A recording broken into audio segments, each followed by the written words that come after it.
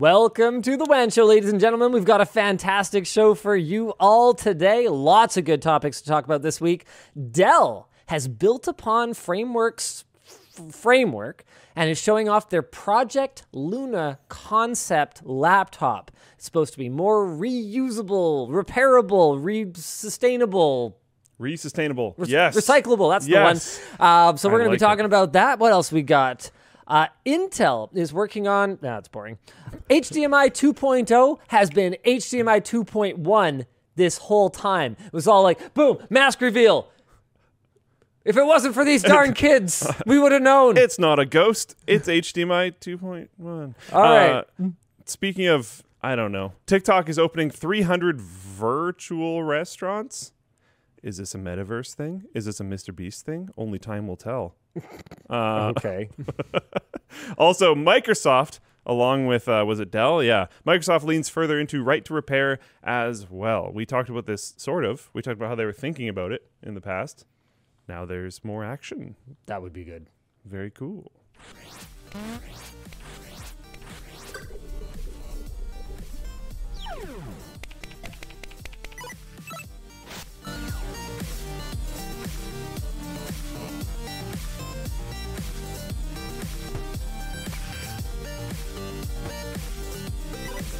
And EK Water Blocks is sponsoring the show today. How fun is that? Why don't we jump right into our headline topic of the day? TikTok is apparently opening up 300 virtual restaurants.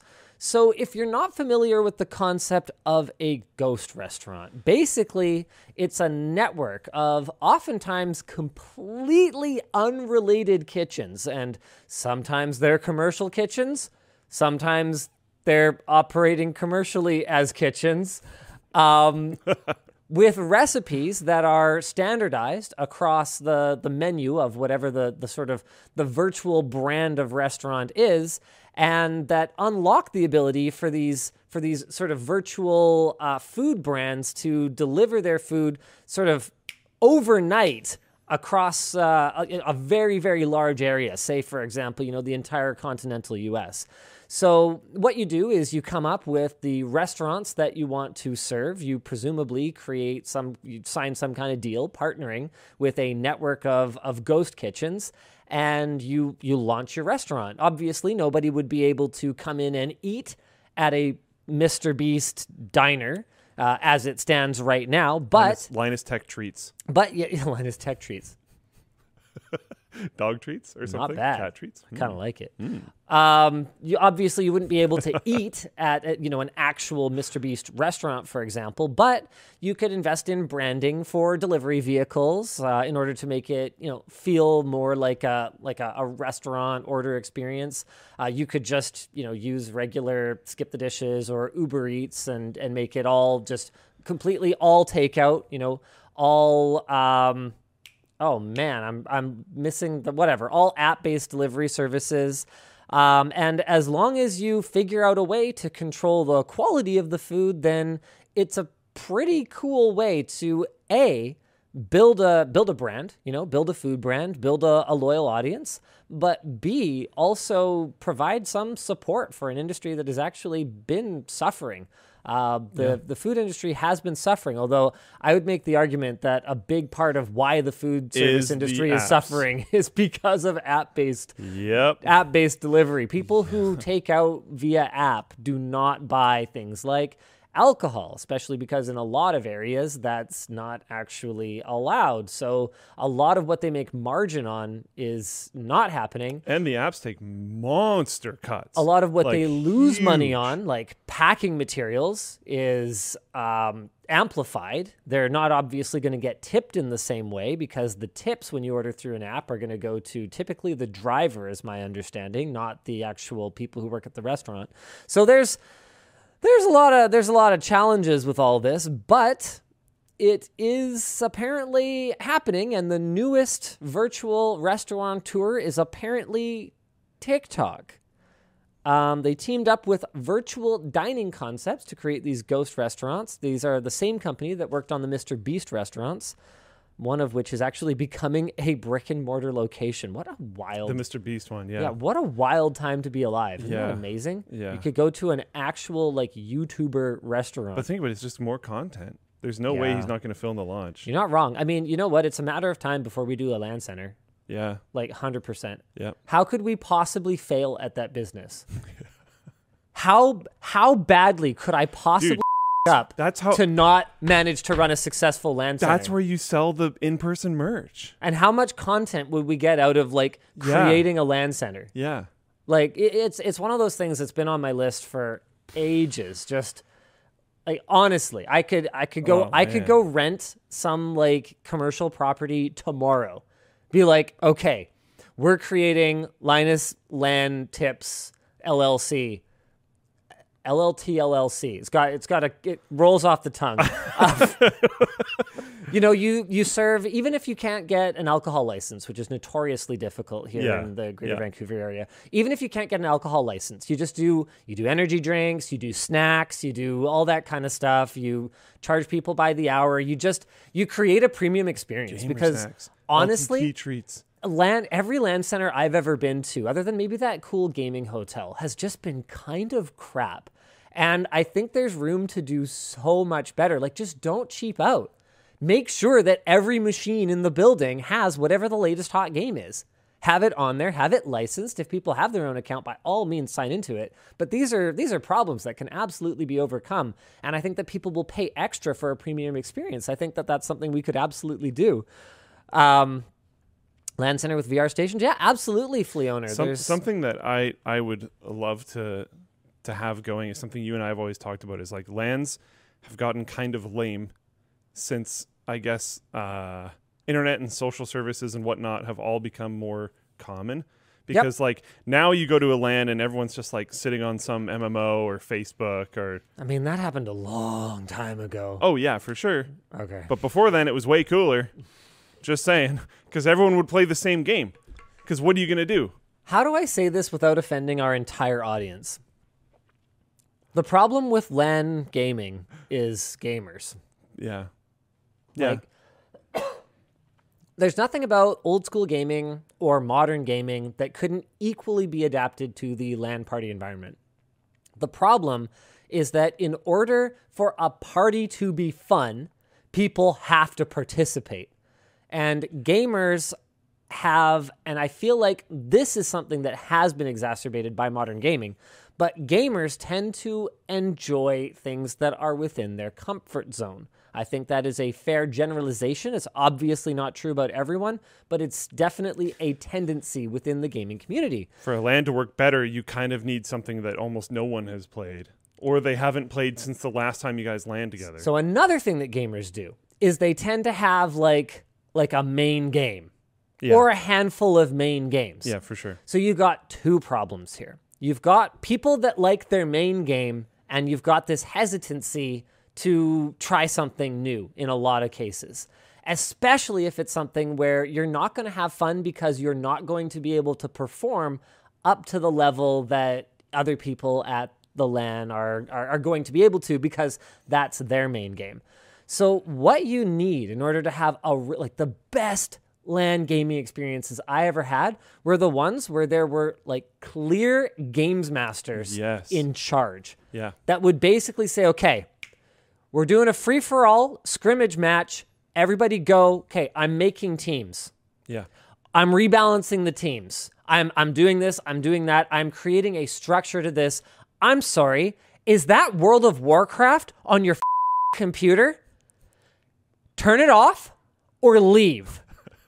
Because there are 16 of us, which means that it's 8 versus 8, not 8 versus 7, and we're playing this game right now. That'd be sweet. And that's actually exactly what I was getting into. Is like the disjointed nature of like 3 people actually playing a game together while 16 people sit there sucks. And if everyone actually just plays together, it's basically always fun. All my favorite memories are very similar. We used to have like a whiteboard, and we'd make like the old school version of a challenge thing where you build your own ladder and you make little teams, and you play Halo where you have like one team is in the garage playing on a couch out there and one team's inside, and you're yelling at each other the whole time and stuff. And it's awesome.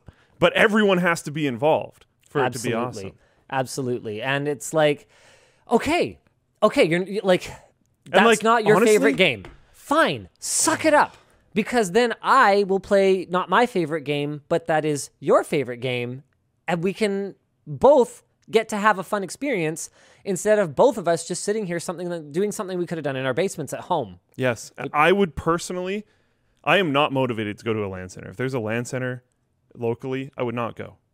But if they had events, yes. it's I'd so go. It's Halo 1 night. I'm in. It's Quake 3 night. I'm in. It's Midtown Madness 2 Cops and Robbers night. I've never even really heard of that, but I'm in. Yeah, it's Worms night. Sweet. Or whatever. Yeah. Right? Like, It all sounds great. we're having a 6-hour Worms Armageddon tournament. If I know people are Go. going to be like hyped up and we're going to have some fun, I don't care if I've ever played it before or heard of it. I'm in. Let's go. Yeah. You know what? Didn't mean to press that. You're also sort of, how do I put this? You're also sort of, I think, taking for granted that you're really good at games. Like, you will pick up a game that you've never played, and Luke and I have kind of this skill curve where I tend to be better at it immediately, like for the first maybe 20 minutes, and then past about that point, Luke is almost immediately way better at it than me forever. We're Like, that's just how it is. I feel like we're decently even in Towerfall. Yeah, but I've played it a lot more than you. This is what I'm talking about. Genuinely didn't know that. I mean, I've played it with my kids, but so I haven't like played against someone Really, who could dude. really challenge me. Yeah. And this is before my son got good enough to actually. Dude, he won like a few times I know. last time we Okay, played. In fairness, I was really not at my best. I was not on it either. So you know what? But still, Is a W or is it is. something other than a W? it's still a W. A W is a W. And he fought for it and he earned it 100%. He did. Yeah. He did. He played to win. That kid plays to win. Yeah. I worry sometimes that like the hyper competitive nature of that particular child of mine is gonna something will happen. Jay Horse said not an entire center dedicated to this, but definitely a dedicated game night section of the LAN center would be cool. It's like Yeah, screw it. no, Yeah, just that's do the the whole thing. point. Yeah. That's the entire point. It literally, seeing one person just seated, I'm going to go away from the mic, I'm sorry. Seeing one person seated like this on Facebook just kills the whole thing. Kills the vibe. You got to have everyone engaged. Kills the vibe. It actually matters to have everyone that's there Yeah, engaged. True Scots. Like Carmageddon was great, especially when you messed around with the config on the server and made people's cars bounce off the sky or like, exactly. That's what I'm talking about. I love it. So that's my big problem with LAN parties. And I don't remember how I got on this subject. Yes, right. I would love to open up a LAN center, but it would only be fun if I could do it my way, where it's you do it my way or And honestly, you leave. I think if you didn't do it your way, it might do okay because it's tied to this. But like, if it wasn't tied to this, I think it would just die. Okay, hold on a second. Man, it would be like the sweaty nerd equivalent of like an exclusive nightclub. Yeah. That would be so cool. Yeah. Because whether people know it or not, they would show up having, especially like younger kids, okay? Like you're 15, you're 18 or whatever, right? You have never experienced what LAN gaming was like in the early 2000s. You were literally not born yet. Totally different. It's totally different. You come in thinking, oh, I just want to go like somewhere where they have a high-end computer and I can play my game at like high FPS. You end up getting drawn into like whatever this weird tournament we're doing is or whatever. You're going to want to come back because it's not like anything else.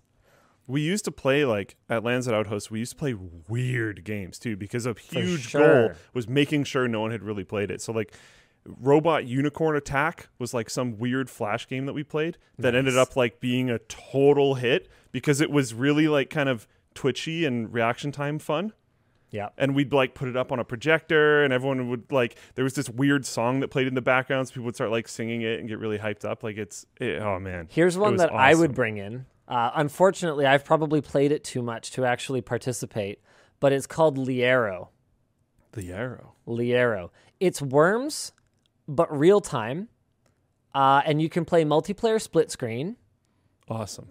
And basically, you have all these different weapons. It is extremely easy to accidentally suicide the F out of yourself. You've got a hook shot, so you can kind of get around that way. Oh, nice. Okay. So you can see he just set a bomb that just created some space. You got to tunnel around. So you tunnel by going back and forth really quickly on the left and right button. It is so much fun. But there's always a solution too. So like when you're saying, "Oh, I played this too much," you can just position yourself as like the final boss. That's true. You can handicap in this game. Okay. So you can just set yourself to have like almost no health. So you have to like get right in and assassinate. Whoever's playing right now is absolutely terrible. And I would play with my friends in Mr. McCloskey's portable during lunch. We got to the point where it was like kind of ridiculous. Actually, it's so good. My understanding is that it was actually because the source code was lost for this game at some point or another. Dang. And then somebody went back and tried to remake it. Guys, I'm real rusty on all the details, but man, having a Liero night would be freaking amazing. You'd have all these people that have like no idea what they're doing, going and just absolutely exploding themselves with Chiquita bombs. So good. You can also like, so good. If you wanted to, you could make prizes, but you can make them like really weird. I don't know if I've ever told you about it, but when I used to host LANs back at UVic, we gave out bananas. Oh, that's fun. If you won a banana. Yeah. So I'd like go buy a bushel of bananas before LAN night and then just like enjoy your snack, gamer. Yeah. Victory snack. Yeah. All right, so back to TikTok's thing, which is actually sort of boring news. They're going to make a restaurant. I mean, that really was the whole thing. I just wanted to talk about how cool it would be to run a LAN center. Also, there is other TikTok news. What's the whole thing? Oh, never mind. Apparently there's more crap about this. So you'll be able to order tasty, trending TikTok dishes like tomato feta pasta and other assorted viral dishes directly to your door. That is actually a really cool concept. The menu will change on a quarterly basis, and it will include some of the platform's biggest food trends. So the initial batch will feature the aforementioned baked feta pasta, which Google says was the most searched dish of 2021, as well as a smash burger and pasta chips. And they're going to start with 300 locations with the plan to expand to more than 1,000 by the end of 2022. They say they'll give a cut of the profits from the venture to the creators of the recipes. That is going to be difficult to validate. Whoa. Who created the recipe? The one who comes up with like mostly the recipe, or the one who adds like up. a bit of cilantro to it? Get derivatives real. As well as burgeoning food creators on the platform. However, they didn't clarify how they're going to determine the true creator of the dish. So good luck with that. Now, we have a discussion topic from Colin. If you were to start a TikTok food trend, what would your dish be? You can't say cereal. He knew I was going to say cereal. I would love to have my own cereal. They would be Linus Tech Bits or something like that. Oh man, Quick Bits would be such a fun Quick Bits cereal. I feel like Quick Bits would almost be like microwave porridge or something. Microwave porridge. Okay, I can't say microwave porridge because I don't think you can describe cereal as quick. I mean, it's pretty quick. But it's all the same speed. Do you know what I mean? Okay. Like cereal as the concept is quick. You're dodging the question. What's the question? The question is, what would be your TikTok food trend? Sorry. I've been focused on merch messages. People are going ham. Okay, well, I can go first. Yeah. Okay. Well, I don't think this would ever be trendy, so I'm going to pivot, and I'm going to talk about one of the weirdest snacks that I ever ate regularly. Oh, nice. I got a few of those, yeah. So one of the things that my mom would do when I was growing up is she would sit at the dining room table with her newspaper, because that's the era that I grew up in. She would sit at the dining room table with her newspaper in her housecoat, and she would sit and consume an entire head of iceberg lettuce. It's just crunchy. It's satisfying. Sure. Okay. So I would, I was a young boy, and I was like, oh, mom's eating lettuce. Okay, I'm gonna go pick at some of her lettuce. And then she got like defensive about it because like it's her lettuce, and she's like, actually, this is my lettuce. So obviously that made me want it so much more, because if I could have a tasty snack while also bothering my mother, then that's like A+ primo. Yeah. Gamer moves. And one day I was like, you know what? Like it just doesn't really. It doesn't taste like anything. It's got a great texture. Love the texture of iceberg lettuce. I don't know why I did it, but I like dipped it in soy sauce. And for like probably a year after that, that was my snack. I would sit and I would Salty consume lettuce. half of a head of iceberg lettuce, just like a little bit, just like dipped in a little bit of soy sauce. So you got like this crunchy, salty snack. And as far as health goes, I mean, it's a heck of a lot better than sitting and eating potato chips. Sure, you're certainly consuming probably more sodium than is optimal. Yeah. But on lettuce instead of on, a fried potato. Yeah. So Yeah. no one ever really stopped me. Like, it didn't bother anyone. So I would just consume these copious amounts of lettuce with soy sauce. And that was my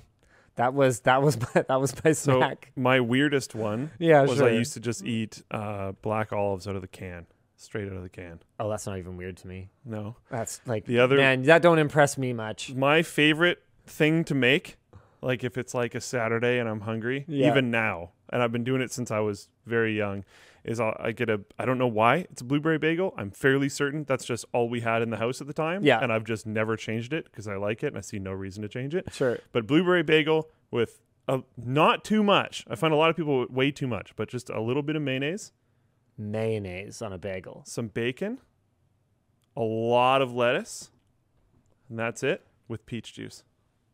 It's really good. Huh. I don't think either of these is going to be a viral sensation. No one else has ever been interested in that. But I love it. Huh. Okay. What I well, do like making that could be more interesting to people is inverted chicken cordon bleu. I've probably told you about this So before. cheese on the outside? Cheese and prosciutto and basil. Interesting. So you do How do you contain prosciutto. it? Yeah, the cooking I used to do it on early date nights when I'd have a girl over, and then I would cook it in person because it was really impressive. Because the process of cooking it Okay, that's was cringe like as it worked really well. You can say it's as cringy as you want, but that was highly successful. Let me confess something that you might not realize. I don't have a lot of moves with the ladies. Well, there's a move, dude. Not that I'm going to need it. But That's fair. I don't have a lot of moves with the ladies. So I have no context whatsoever for what's a good move and what's a bad move. But Well- if you say wrapping a hunk of chicken in ham and cheese and basil. frying it And- is a move, then I think I can say with complete confidence, I will never understand women, and I I'd give usually up. like roast some cashews with it and make some asparagus and like do other stuff as well. Like it was like it wasn't just like one piece of chicken on a plate. It was a full meal. But yeah, it was good. Are their standards really that low? Do guys suck that much? I think That kind of, that's yeah. that impressive? I think very few guys cook. So you show like, yeah, I can cook. I can You do can that. cook like two things. Yeah, and they're really good. And I guess that's all you really need They're if it's really good. on a first date. I think it's 3, so take that back. Are two of the three things some form of chicken? No. Are all three of the things some form of chicken? Nope. I'm going purely unique. Okay. Yeah. All right. Yeah. Ken K says guys suck that much. Yes. Yeah. It makes it really easy to show off, so you might as well actually do it. I think part of the problem is that guys will be like, oh, that's lowbrow. I'm just going to do nothing, which is not better. Okay. Oh, man. All right. What is our next topic here? Oh, speaking of cringe, HDMI 2.0 has been HDMI 2.1 this whole time. Surprise. This was posted by Sounds on the forum, and basically we are no longer going to use the term HDMI 2.0. I love this summary from Sounds. Is this the headline? Oh no, this is just actually from Sounds. A new display from Xiaomi. The Xiaomi Fast LCD Monitor 24.5-inch 240 Hz version sets a new low for the industry. Oh, man. This is amazing. So first there was USB 3. Okay, do you guys remember this? Then there was USB 3.1 Gen 1, where USB 3.0 was just renamed. Okay, so the 5 gigabit USB went from USB 3 to USB 3.1 Gen 1, and then the 10 gigabit one became USB 3.1 Gen 2. Okay. Then, this is great, USB 3.0 became USB 3.2 Gen 1. These are like huge revisions. These are huge naming revisions that are hugely confusing because functionally, in terms of performance for the end user, they have not changed, but we are retroactively renaming these old things like years down the line in a way that makes it really difficult to compare newer products against older ones. And let's say, for example, that USB 3.2 includes new aspects of the standard, right? Let's say it has new functionality or new protections or whatever else. If you go and you rename it so that all the newer products coming out now that are branded with this name are not quite the same as the old ones, or you make certain parts of the spec optional, right? And then you just retroactively say, oh, well, those older ones, they were just produced without optional elements of the spec. You are doing nothing but confusing consumers. So pretty much everyone with a brain between their ears looked at what USB was doing and went, wow, that's really stupid. Yeah. Because it's really hard to understand what anybody is talking about. That's one of the reasons that I typically will just say USB 3 5 gigabit. Because I don't think most people, even tech enthusiasts, can keep track of all the different nomenclatures that have been used for USB 3 5 gigabit over the years. Yeah. Okay, don't look down. Name them all. 3.1 Gen 1, 3.2 Gen 1? Okay, but you looked at it. I did. Okay, fine. Unprompted with that, I think I would have forgot 3.1 Gen 1. Yeah, fair enough. So I don't know. So it's super confusing. Whereas if I just said USB 3 5 gigabit, would you know what I'm talking about? Easy. Yeah. Okay. Oh, right, that thing. Way better. Yeah, and if I said USB 3 10 gigabit, Easy. you know what I'm talking about. Yeah.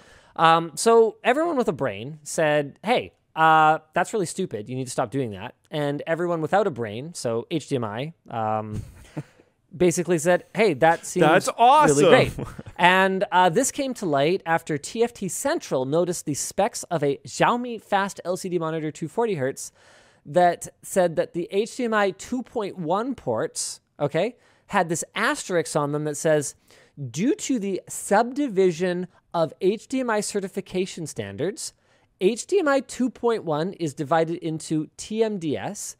The bandwidth is equivalent to the original HDMI 2.0 and FRL protocols. The HDMI 2.1 interface of this product supports the TMDS protocol. So the maximum supported resolution is 1920 by 1080, and the maximum refresh rate is 240 hertz. Now, HDMI 2.1 has a lot of features, many of which are optional, that are not just more bandwidth, right? Like HDMI 2.1 is a more complicated lady, okay, than just going way faster. So you've also got eARC, okay? So you've got enhanced audio return channel. You've got support for auto low latency mode, okay? You've got support for variable refresh rate. This is actually baked into the spec now. And these are things that were available on HDMI 2.0 products in the past, but the way that we thought of it was that that was an HDMI 2.0 port that implements features that are optional on 2.0, but that would be included on HDMI 2.1. And that's fine. Having something that exists at a lower tier of the standard, but that implements optional features of a higher tier or a future tier, that's cool, because that means that if you buy it, you are at worst getting more than what you bargained for, more than what you anticipated. Mm-hmm. But I think that because we have generally thought of HDMI as going up a generation or up a number when the overall bandwidth increases and we can run at a higher resolution or a higher refresh rate, to change those rules now is extremely misleading. In response to both TFT Central and The Verge, HDMI.org confirmed that devices can no longer be certified as 2.0, and features of HDMI 2.0 are now a subset of 2.1, and all the new fancy features and capabilities of 2.1, apparently including running at higher bandwidth, are now in fact optional. This puts the onus on manufacturers to somehow outline what their HDMI 2.1 ports are capable of in a way that is glanceable, which is basically not going to happen. Not a thing. Not going to happen. If I'm an HP or a Lenovo or Apple or Dell or whatever, because laptops are where you are really going to get screwed over right now. If I'm one of those guys, am I going to be like, yeah, I'm gonna tell someone all the limitations of my product. Apple was under fire for this recently, right? With their M1 M1 MacBooks, right? Where they've got, it's like, oh man, I really wish it wasn't HDMI 2.0, because HDMI 2.0 has capabilities like being able to run 4K 120 hertz. HDMI 2.0 is lacking capabilities like running 4K 120 hertz that HDMI 2.1 has. And theoretically, that might be nice to have. Not technically. Okay, but used to have. Yeah. That I used to be able to say that. Yeah. So if I was Apple, do I jump on this? I go, oh, this is sick. We got HDMI 2.1 now up in here. Upgrade. And on this laptop, you can run 2 5K displays and 1 4K display plus the internal display. Is that how I spec my laptop? 100%. And as a consumer, I'm now going to have to figure out later that in order to run those high resolution or high refresh rate displays, I'm going to have to use a f***ing dongle. No, what I had wanted to do was use the HDMI port that you put on the product. I wanted to have them. You said it was HDMI 2.1. This will cause confusion. Oh, yeah. And to be clear, Apple is far from the only one that is going to take advantage of this. Anyone it's just who's an using, easy example. Yeah, anyone who's using who's trying to get rid of old stock or is shipping a laptop that has an integrated GPU that doesn't have support for what used to be the standard formerly known as HDMI 2.1. They're absolutely going to take advantage of this, and it's going to be so hard to comparison shop devices. So hard to comparison shop devices. If I want to know at a glance, that's why we need labs, what the benefit is of, the $450 Chromebook versus the $389 Chromebook, and both of them say HDMI 2.1, and I go buy the cheaper one, and I find out that, okay, maybe there's no real reason on a device like that to run 4K 120 hertz. But if I find out for whatever reason that it can't do it, I'm going to be choked, because maybe I would have spent the extra $60. I mean, there's people that want smoothness of desktop experiences. Absolutely. And like that, it could do that. Absolutely. Or just like ultra fine resolutions. Yeah. Right? Yeah. I'm so frustrated. This is okay. Jonathan Horst prepared this one apparently. Discussion question. I can hear it in his voice. Why do these standards bodies keep renaming established standards? Do they You wrote it like a script, yeah. Do they not have to ever explain to their families why their TV isn't working as advertised? See, you bought an HDMI 2.1 cable that doesn't support variable refresh rate, so you need to go buy one that does. Okay, the cable, oh my God. Yeah, are you going to be able to have an HDMI 2.1 certified cable that doesn't do whatever the encoding bit rate, whatever bandwidth? No. Okay. Does this bring back the weird, shady premium cable market?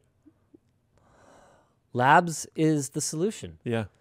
We're just going to have approved cables, approved devices. We're going to actually have to just outright reject. So part of the goal of Labs is that we want to create our own spec sheet for a product. We want to basically take what the manufacturer says, and without all the overhead of reading a review necessarily. I think we're going to editorialize in the video content that accompanies a device, but without all of that, the at a glance is we want to create a new spec sheet, a better spec sheet. So we'll take the manufacturer spec sheet that says RTX 3080, and we're going to say, oh yeah, right, but what thermal envelope does it actually run in? How loud does it get when it does that? And we want to find a way to make it glanceable, right? So that you can look at one of these devices and you can go, okay, thank goodness, I can finally actually compare this stuff. And so, I thought that something like I/O was going to be relatively straightforward. Yeah. USB 3 was going to be as simple as how many gigabits the port is. USB 3, however many gigabits times however many, etc. Yeah. Now HDMI, all of a sudden, we're going to have to start doing it in like gigabit per second. It's that simple. That's what we're going to have to do. Yeah. It has an HDMI 18 point whatever HDMI 2.1 gigabit per second maximum. Hopefully DisplayPort doesn't do this crap. Please don't. 48 gigabits per second, right? So you'll just say HDMI 48 Gbps. Do we give like some form of award or stamp or something to a product that is very well communicated? I don't think so. I don't want to. That's it's funny. It's funny you bring it up because awards are something that I have do that in the past. Yeah, always avoided. Yeah. And the reason I've avoided it is because I don't believe the story of any product is as simple as a gold stamp. I don't even. It could be like I don't know, iron colored. Because the only thing I would want it to say is that it lived up to the specs that it claimed. I don't want it to say that it's a good product. I don't want it to say that you should buy it. It's just they said it would do these things, and it does. Good job. Yeah, I think having like a BS, like a smell test, like a BS rating of A, B, or C. Yeah. Or D for like a fail. Like is probably how not good bad. it is, if it's recommended, Yep. whatever. That could be all on the video side, right? That's for LTT, that's for short circuit, that's for whoever. They can try to communicate those things. Labs just goes like, they didn't lie. Good job. Yeah, I could see something like that. And I don't. Maybe it's dumb. Reasonable. I know there's a lot of products that kind of BS about stuff, Yep. especially in their like Amazon product name. So I don't know. You know what? We should do sponsors. Yeah. No BS here. Thanks to FreshBooks for sponsoring today's show. FreshBooks is an easy-to-use accounting software that helps you do your business. Impress clients with a professional-looking invoice that details the work you've done. Use automated payment reminders if invoices get past due. Easily track expenses and use the built-in time tracker to log every minute of billable hours so you don't have to think about it later. And keep everyone on the same page with the project feature, which makes it easy for clients, teams, and contractors to collaborate, share files, and comment. Choose a plan that's right for you and start your free trial of FreshBooks for 30 days today. No credit card required at freshbooks.com/WAN. Finally, the show is brought to you by EK Water Blocks. EK Water Blocks has put together a ton of water cooling products to give away to our viewers. Oh, that's cool. They're giving away a 360, 280, and, they are giving away 360, 280, and 240 millimeter AIO coolers. And the grand prize is an EK Quantum MSI MPG Z590 Carbon EKX motherboard. Cool. Dang. Perfect timing for any of you that are planning on getting new computer parts for Christmas. It's a global giveaway, so enter for your chance to win using the link in the video description. Including Quebec? That one I don't know. That's I'll let EK and the province of Quebec figure that one out. Nice. Quebec, it really isn't anyone's fault that it other than your government. Yeah. That contests can't run there. Yep. We also have one other big bit of news. LTT Store, as you guys may or may not have noticed, has a new product. This is the indoor hoodie. Cold basement, here's your solution. It's priced pretty aggressively, $49.99.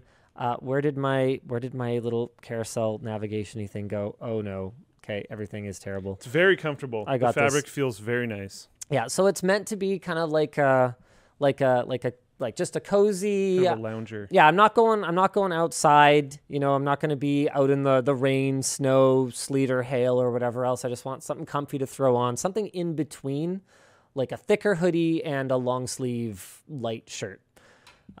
Just kind of keep you a little bit warm when you're sitting still and gaming for hours at a time. It's available in 2 colors, this and this, gray and dark aqua. Apparently that's what we're calling them. So both. Luke and I are wearing both of them. 100% coverage. Okay, that might be too much caboose. Look at that! Look at that booty. I had to make sure that was you before I said that. Because if it's me, it's not sexual harassment. Yeah. Okay. You're fine with it. Wow. Canceled in 3, 2, 1. Here we go, boys. Oh no. Oh man. Okay. So there you go. It's a thing that you guys can go check out lttstore.com. And let's move on to our next topic here. I was pretty sure. I just had to verify. I want to talk about the Dell Luna concept laptop. Yes. This is super cool. Here's Dell's blog post. And I think the title here says it all. Pushing the boundaries of sustainable PC design. Concept Luna. Sort of. Well, we'll talk about that in a little bit more detail. Full disclosure, before we jump into this topic, I am an investor in Framework Laptops who is also striving to make a more repairable, more sustainable laptop and actually has a product. So that's something.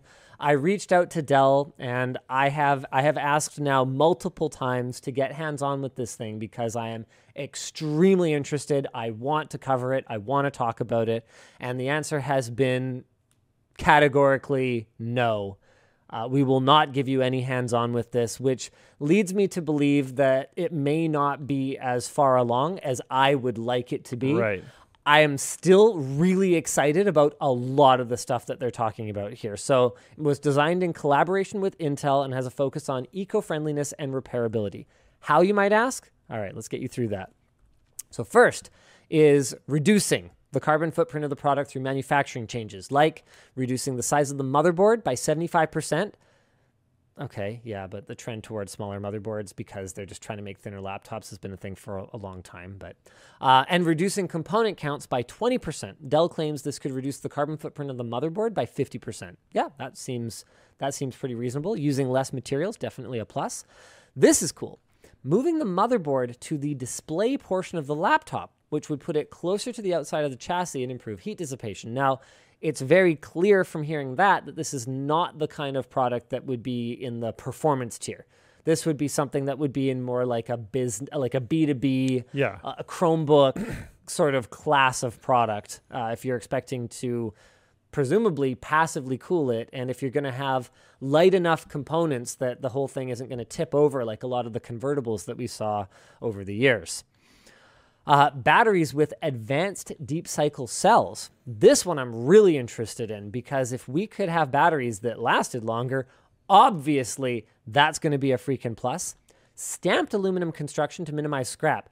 This is something that I've been very torn about over the years. I don't know if I've really talked about it, but machined like one unibody aluminum chassis, which Apple famously popularized back with, what generation would that have been? Sorry, I don't remember off the top of my head, but I don't know if Apple was the first to do it, but boy, were they ever the first to do it well. When they released their first unibody Mac with basically the keyboard side down, and then the whole thing is just machined out, giving it this rigidity that we just hadn't seen before. Like those things were such a game changer, right?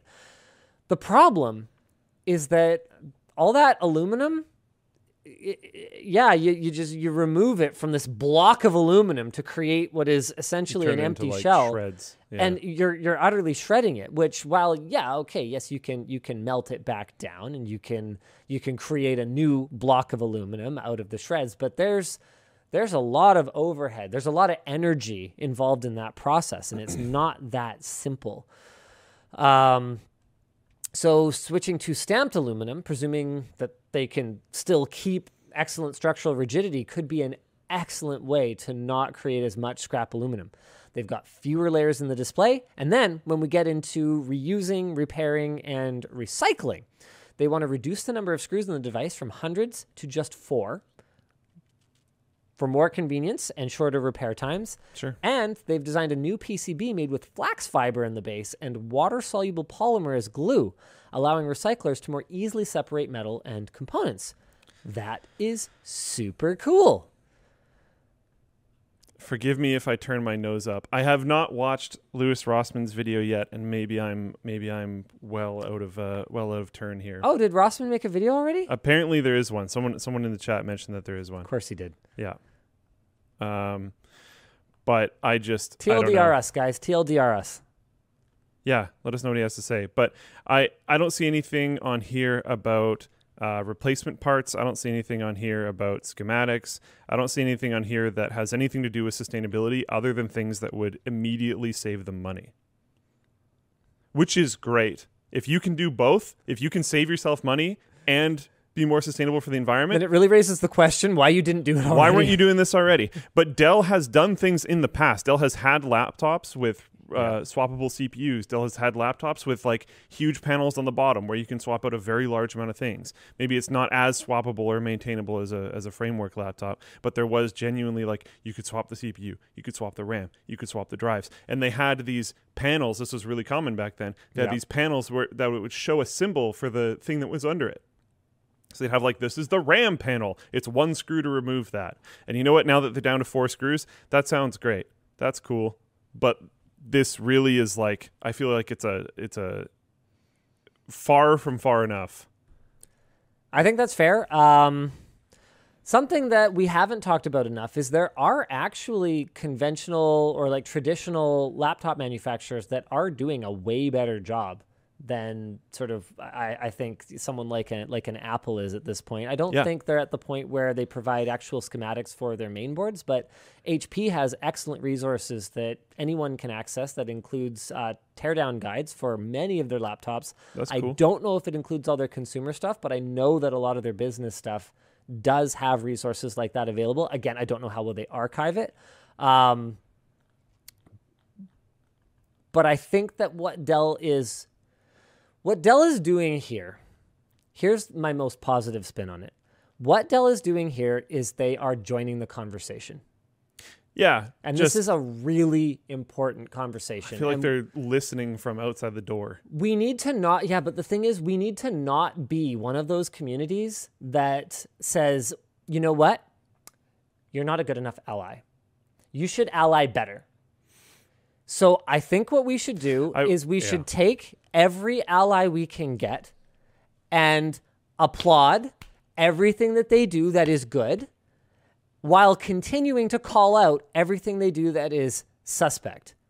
So I want to see, like you said, availability of schematics. I want to see a commitment to that.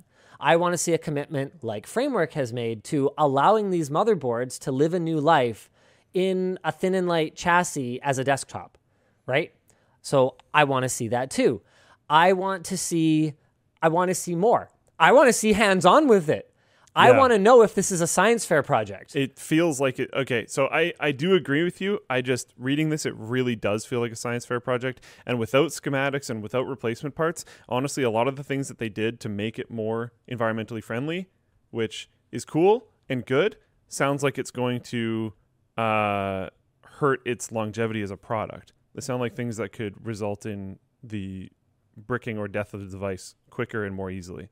And if it's not easier to repair alongside that, then this might not even reduce waste. Yeah. So like, I'm really not sold. I appreciate that they're trying, but like, I feel like there's some really big things missing here. And the fact that they're not letting anyone see it, there's no schematics, whatever, is like, is this even a thing? Like, I want to see more. I'm definitely, I'm open to the conversation. If Dell pushes this forward, if they do schematics, if they hopefully announce that we're going to do some replacement. We're like actually going to do whatever. this instead of just like, oh, we're going to try to transition by 2030. Yeah, then that's awesome. Heck, yes. You don't have to do it exactly the same way that Framework does. Sure. If you get part of the way there, that's still really cool. but I'm not necessarily even convinced this is part of the way there. Like straight up just reading this purely just sounds like a really cheap to manufacture low-end laptop. Yeah. That they are luckily able to say is sustainable, which is cool, but I'm not even convinced of that because a lot of the things that they're talking about make it sound like it's going to get damaged really easily, which is concerning when it's not more repairable. So I don't know. So that's fair. Maybe I'm totally out to lunch. Hopefully I am, honestly. Yep. I mean, yeah. So just to be clear, guys, Dell isn't committing to release this tomorrow. This is a concept. If anything, this is the kind of thing that they're saying, hey, maybe in the next 10 years. But again, back to not wanting to crap on someone who is at least drawing attention to this problem. True. Dell could have easily just kept their mouth shut. Yeah. Because drawing attention to this, making people think about, sustainability in laptops. Like here, let's do a little exercise. I have not done this. Sustainable laptop. Okay, what am I going to find? Oh, good. Dell bought an ad. I'm going to find leafscore.com. I have no idea what the heck leafscore.com is. Okay, it's all Dell stuff. Oh, for crying out loud. Well, so it feels like marketing for a very cheap to manufacture laptop. Okay, so the only thing other than Dell, we've got an HP buyer's guide, and we've got a framework article. Framework Sustainable DIY. So Dell could have just kept their mouths shut, and they could have just focused on products that they're actually selling, right? Because on the one hand, yes, they're creating positive headlines for their company and for their brand. But on the other hand, they're creating all of those positive headlines for something that generates them literally zero revenue. The only options on this page to actually buy anything are an HP sustainability shopping guide that, as far as I can tell, is just a bunch of Spectre laptops. Like this is just a product page. Yeah. Okay, they're Energy Star certified. Sure. All right, HP. Or an article about the framework. So out of things you can actually buy, 0 of them are Dell. So we shouldn't discourage Dell from talking about this stuff. We want them to we want them to talk about it. We want them to make people aware of it. All right. So that's the deal with Project Luna. Oh, actually, there's a couple of discussion topics here from our new writer who hasn't passed probation yet. Which of these features would you most like to see implemented into your laptop is one of the discussion topics. And maybe more importantly, Dell has eschewed investigating the upgradability aspect that is a core part of Framework's design philosophy. Yeah. Why do you think that is? Does easy upgradability perhaps encourage consumer wastefulness? Should people not just buy exactly what they need at the time if they're able to, rather than taking a module out and putting a new module in? How do you know that's not what they're doing? Consumers? Yeah. Well, I think if your sales pitch is, hey, buy this and then add stuff to it later and then chuck that other stuff. It depends. As long as there's a clear ongoing purpose for that thing that you're getting rid of, or if there's like a downstream use for it, my Oura Ring, for example. I just upgraded to the Gen 3. And for the Gen 2, because, it's like sized to you, right? Like there's the odds of you knowing someone who will fit exactly the same ring size. They're not 0, but they're also not infinitely large. They've got a program where they will send you a prepaid shipping label. You just chuck your Gen 2 ring in a box, and then they donate it to programs that are doing like sleep and activity monitoring studies and stuff like that.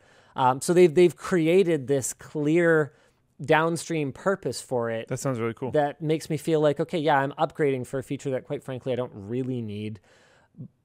But as long as that other one will continue to be used and will continue to sort of contribute in some meaningful way, then I'm content with that. So I don't want Framework to fall into a trap where they're like, oh yeah, just buy the entry-level one today, so we're essentially manufacturing scrap, and then throw away the pieces as you upgrade it later. Like those types of messages do exist, and I don't want that to be it. I'm not saying they're doing that now at all. Yeah.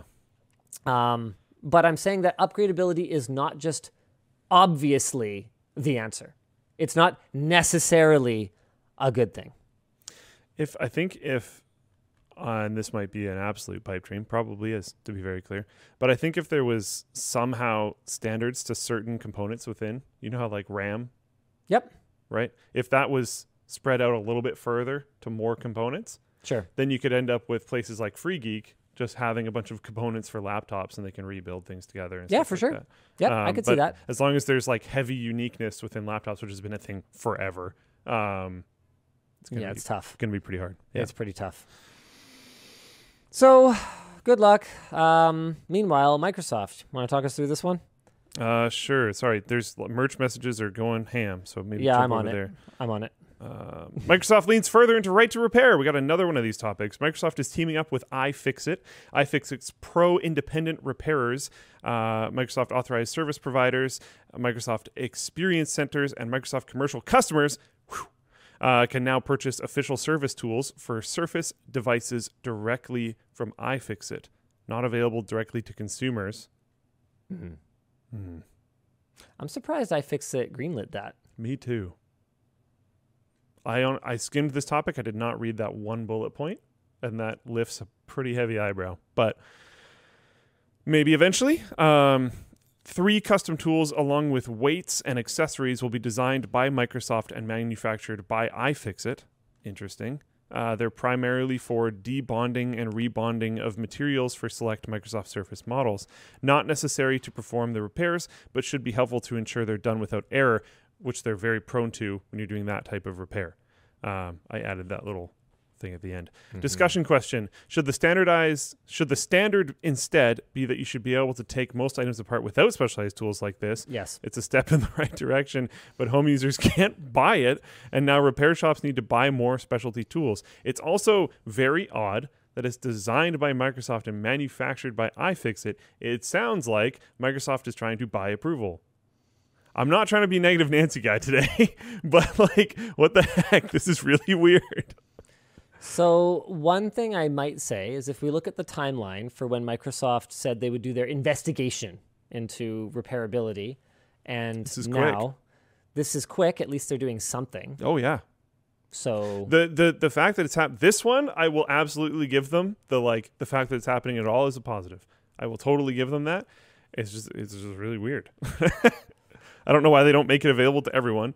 Microsoft can absolutely manufacture things themselves. I'm not saying iFixit's great.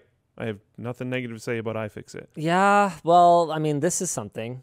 Like, they're complicit now.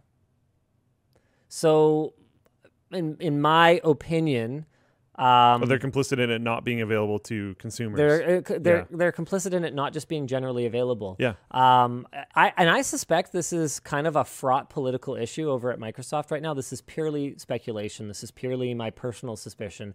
But when we bent the bottom of our Surface Pro, whatever the last laptop, Surface Laptop Pro, Surface Laptop number, whatever it is. So I can never keep track of their model names. They're very confusing. Anyway, when we bent the bottom lid of it, we contacted Microsoft. We said, hey, we'd like to just buy a lid. And it was partly it was a test. It was like, hey, are you going to make parts available in case something gets damaged? Because it happens. And they were like, no, that is absolutely not a thing that is available under any circumstances, not even to you. And I was like, oh, good. We're off to a good start here. Now, I sent a follow-up email. I was like, hey, okay, well, hopefully, you guys aren't too frustrated by, what it was partially our fault that we damaged it. We're not like trying to destroy your product. That's not the kind of channel we are. We're not tech racks. That's not our jam, right? I straight up never got a reply. Just nothing. I'm like, oh, okay. Well, cool. If we have to buy Microsoft products to tear them apart in the future, then we'll do that. But hopefully we're still cool. Yeah, I just, I don't like that iFixit is profiting from a program that inherently restricts access to the tools they're profiting from. And I'd be way cooler with it if they were like, you know what? We're just getting manufacturing spun up. We don't have enough for everyone. We're starting with commercial customers first. It's going to be available more open later. There's also the potential, the conversation at least, because iFixit has basically come out and said, look, Microsoft stuff is like, it's basically repairability score of 0. Yeah. You should not try to repair this. Yeah. So if they came out and they said, well, here's the thing. Microsoft's current crop of products, honestly, only pros should be repairing these things. We are working hard to create a well-equipped network of pros, but we're working with Microsoft where future products will be way better. Look, I'm saying it could be a situation where at least they're doing what they can do now. I don't like that this creates a very significant conflict of interest, though. Yeah. And I don't like... It ain't a little one. I don't like you can give people warnings, but I don't like stopping people from tinkering. That's always been a bit of a pet peeve. Yeah. Okay. So I don't think pushing the incoming ones that are timed out is working. Is there? Do you have any way of? It's not. I don't think so. They don't move. Maybe they work for you. What's our next topic here, though? There's actually a few sort of little things that we don't have like a full thing written out for, but Hunter AP in the Floatplane chat was asking, hey, Linus and Luke, did you hear about TikTok's Studio Live apparently using OBS code? Yeah, I knew they were using... Well, the second that it came out that they had streaming software, I was like, oh, so they're using OBS. I didn't even think about it. I also didn't realize they were using it illegally until we were sitting down here. So I don't have a lot of information on it, but... Could OBS just catch a break? Yeah, really. At some point? I feel like everyone's just trolling them at this point. Like, should we release Linus OBS? Yeah. LTOBS. Le Tobs. LTTOBS. And then it's just there's nothing changed except for this black and orange. Yeah. When they contact us with a cease and desist, we'll just be like, yeah, we were just kidding, guys. So just take the site down. Sorry. Just redirect it to their site. Like, here, we felt like you needed a W. So we went in, we were rude, and then you can tweet about how you shut it down. Yeah. Just we'll do a Logan Paul, Jake Paul. We'll make a fake fight. Yeah, exactly. Yeah. We'll have beef. Hype it up. Yeah. We'll have internet beef. Yeah, and nice. Then you guys can big deal win. Yeah. Zitharian says OBS needs to close their source if they don't want people using it. No. No. OBS needs to be what they are. They need to continue to be the awesome open source project they are, because if they weren't open source anymore, they'd really need to change the name. That's what the O is. But people need to just respect the license of their open source product. It's that simple. Gamer Inc. on Twitter said, poor OBS is like the smart kid everyone wants for the group project who just does all the work. That's pretty good. Yeah. You know what? Maybe we should just can you donate to OBS? Maybe I'll just donate to OBS right now. Why don't we send a donation? How the heck do you send a donation to OBS? Contribute. Here it is. Okay. Patreon. Can I just via PayPal? I apparently can just send money via PayPal. Okay. Oh, my wife has the PayPal 2FA, so I'm gonna do it later. But I'm pledging. I'm pledging $1,000 to OBS because I feel like OBS has had a month here, and we have been using them for years at this point. Yeah. Okay. Nice. Okay, 1,000 to OBS. Please. You know what? I'm actually just going to send it to the accounting department instead of my wife. Hey. Good. Yeah, because that's easier. Then she won't have to deal with that. Yeah. Okay, we're just gonna do this. Okay, cool. Sorry, I just have to do this before I forget. Otherwise, I'll forget. And I don't want to be that person that's like, yeah, I'm gonna donate to something, and then I don't do it. But it's not because I was malicious, because I was just a scatterbrain and forgot. Trying not to be a terrible person. All right, let's go ahead and Gizmodo. This is the funniest thing I've read on Gizmodo ever. Oh. So hey, those anti-5G radiation necklaces are actually radioactive. Oh, how much? Not very. Because bananas are radioactive. Not very. Very low, but if worn continuously, apparently could cause prolonged. So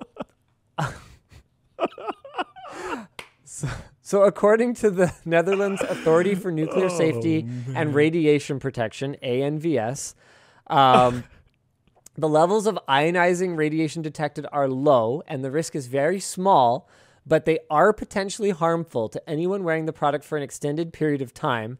And they specifically mentioned red skin as a potential symptom of prolonged exposure. Oh my goodness. Imagine buying snake oil, drinking it, and being like, oh, what? Snake oil's not good for human consumption? I Gee, don't feel so good, Mr. Stark. how on earth could this completely unregulated quack medicine cottage industry have possibly caused any kinds of health problems? I mean, at least if you're just wearing amethysts, you're not actively harming yourself. Yeah. You're just Or if you, if you put Gullible? a whole bunch of pounds of it in your computer. like it's a good thing. At least if someone's wearing a big amethyst like head shield, you can see them and be like, you know what? We probably have nothing in common. I can just stay away and it's going to be okay. And Everyone's going to be fine in this scenario. You can 100% not talk to Genuinely them. doesn't bother anyone. Nice. Yeah. Oh, man, it's just terrible. Gizmodo. iClone. Yeah, you gotta head over there, have a read through the whole article. We didn't do any prep on this one. We're just kind of pointing you at that. Did you want to talk about Log4j at all, or you just don't want to talk about it? I think it's been a little beat to death if you care about it at all this week, but it's something that I think I might be able to add to the conversation that I don't think necessarily everyone's talking about, is that if you had a server or service or whatever that had issues with Apache Log4j, you should look into the concept or idea that someone could have used that vulnerability already in a way that you don't necessarily know, and they could exploit that vulnerability with backdoors or something further down the line. We are very, very far from done in regards to talking about the impact of the Log4j issues, because they are going to spring up later. I can pretty much guarantee it, because people are seeding things right now that they will exploit later when they want to. So be careful. And if you're on a big team, you need to look into the potentials of these vulnerabilities being exploited already. And if you're on a small team, it's genuinely not a bad idea to go into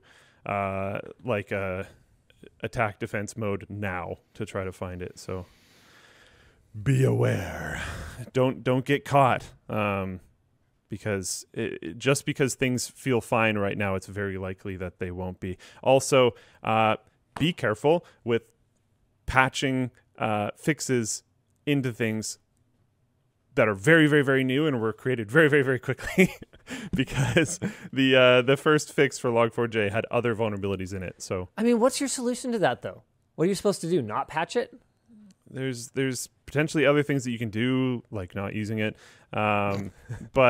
but also just being hyper aware, because it allows people to connect and do bad things. So just, I hope you enjoy the overtime. I don't know. Yeah, that's about it. Just don't think it's over. And if you work somewhere and they're like, oh yeah, we applied the patch, it's good, we're good. You're not good. And don't think that it's over. All right. Timo's merch message is hilarious. You guys will see this in a second, but I'm going to put it up there. I ruined Christmas. I was about to place an order when the SO came running in all meow, meow, meow. She had already bought a whole heap of LTT swag for me for Christmas. I ruined the surprise. Well, I wanted more. Love you guys and all your vids. Keep up the, I don't know, and then it cuts off, but picked up the indoor hoodie in gray. So enjoy. I did want to talk about the dislike restorer extension. So you guys might have noticed that YouTube removed full API access to their dislike counter on, I believe it was the 12th, which means that any new videos do not have an actual reported by YouTube dislike counter. However, if you've got the dislike restorer extension, you might have noticed that you didn't notice anything. That's because over the last, since YouTube made the announcement, apparently something like 5 billion videos dislike counters were backed up and are still accessible through the extension, so that if I were to click on something like this, Oh, is this Sacha Baron Cohen? What's this character? Bruno character. I could see that the like-dislike ratio on this video is actually very good and is probably quality because it's Sacha Baron Cohen, which I know already because it's Sacha Baron Cohen. But also, it's got a 99% like-dislike ratio, which, to be clear, is not the only signal that you should look at. But if it's got 4.7 million views, it has a high like-to-view ratio, and has a high like-to-dislike ratio, it probably saves me the trouble of scrolling down to the comment section to see a possibly curated comment section and try to sift through that to figure out if the video is worth my 1 minute and 36 seconds or not. And what's really cool is they are actually using what little they have of publicly available cues to attempt to keep some semblance of a dislike counter along with some kind of hopefully indicator of its hopefully accuracy based on users of the extension disliking it. So between users of the extension using it, things like to view ratios, hopefully in the future at some point, they could also examine comment sentiment or look for comments with tons of upvotes that are like dislike, in order to restore dislike functionality. So I don't typically come out and endorse a browser extension because the thing about browser extensions is that they could be doing all kinds of nefarious tracking. Especially if they're monitoring your YouTube watch history. I mean, think about how valuable that data is to Google. You think it's not valuable to someone else? So I'm not going to endorse it. But I will tell you guys that I intend to use it. Me too. So, yeah. Cool. And I feel the same way about browser extensions. But yeah, definitely. And YouTube, in my opinion, is way, like, astronomically less usable without it. Like, my satisfaction with using YouTube went up astronomically after installing the extension. And I know that this dislike counter is not going to be completely accurate. But I didn't use it as some kind of, like the God's honest truth, the quality of the video. That's not how I used it. Indication. I used it as an indicator. And so if it's at least accurate enough to give me some indication, then honestly, it's as useful as the dislike counter ever was anyway. And I am so far pretty pleased with it. Here's an MKBHD video that's behind the scenes of the blind smartphone camera test on the studio kind of behind the scenes channel with a 2200 to 15 like to dislike ratio. You know what? That's probably about right. Probably. Might end up with a few more because you never know. Someone might be a big fan of some phone that Marquez was like, actually, I didn't think this one was that great. Sure. Or whatever, right? I haven't watched the video, so I don't know exactly how the thing went down or what someone might get butthurt about. But Marquez almost never dips into 95% like-dislike ratio territory. So if it indicated something like that, I'd watch the video. I'd go in, I'd watch, I'd be like, okay, what's going on here?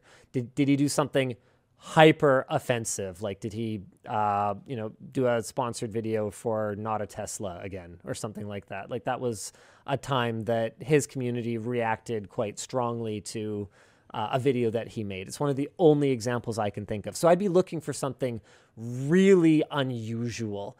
And if there wasn't something like that, then I would look at this and I'd go, okay, this is probably not working. But this looks about right. He's got a community that is dialed in. And generally speaking, the quality of the content is, well, it's the reason that these guys are dialed in, right?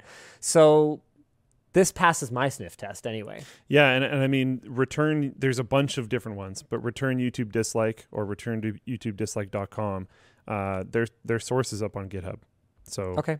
So return YouTube dislike cool. is the one that I'm using. Yeah.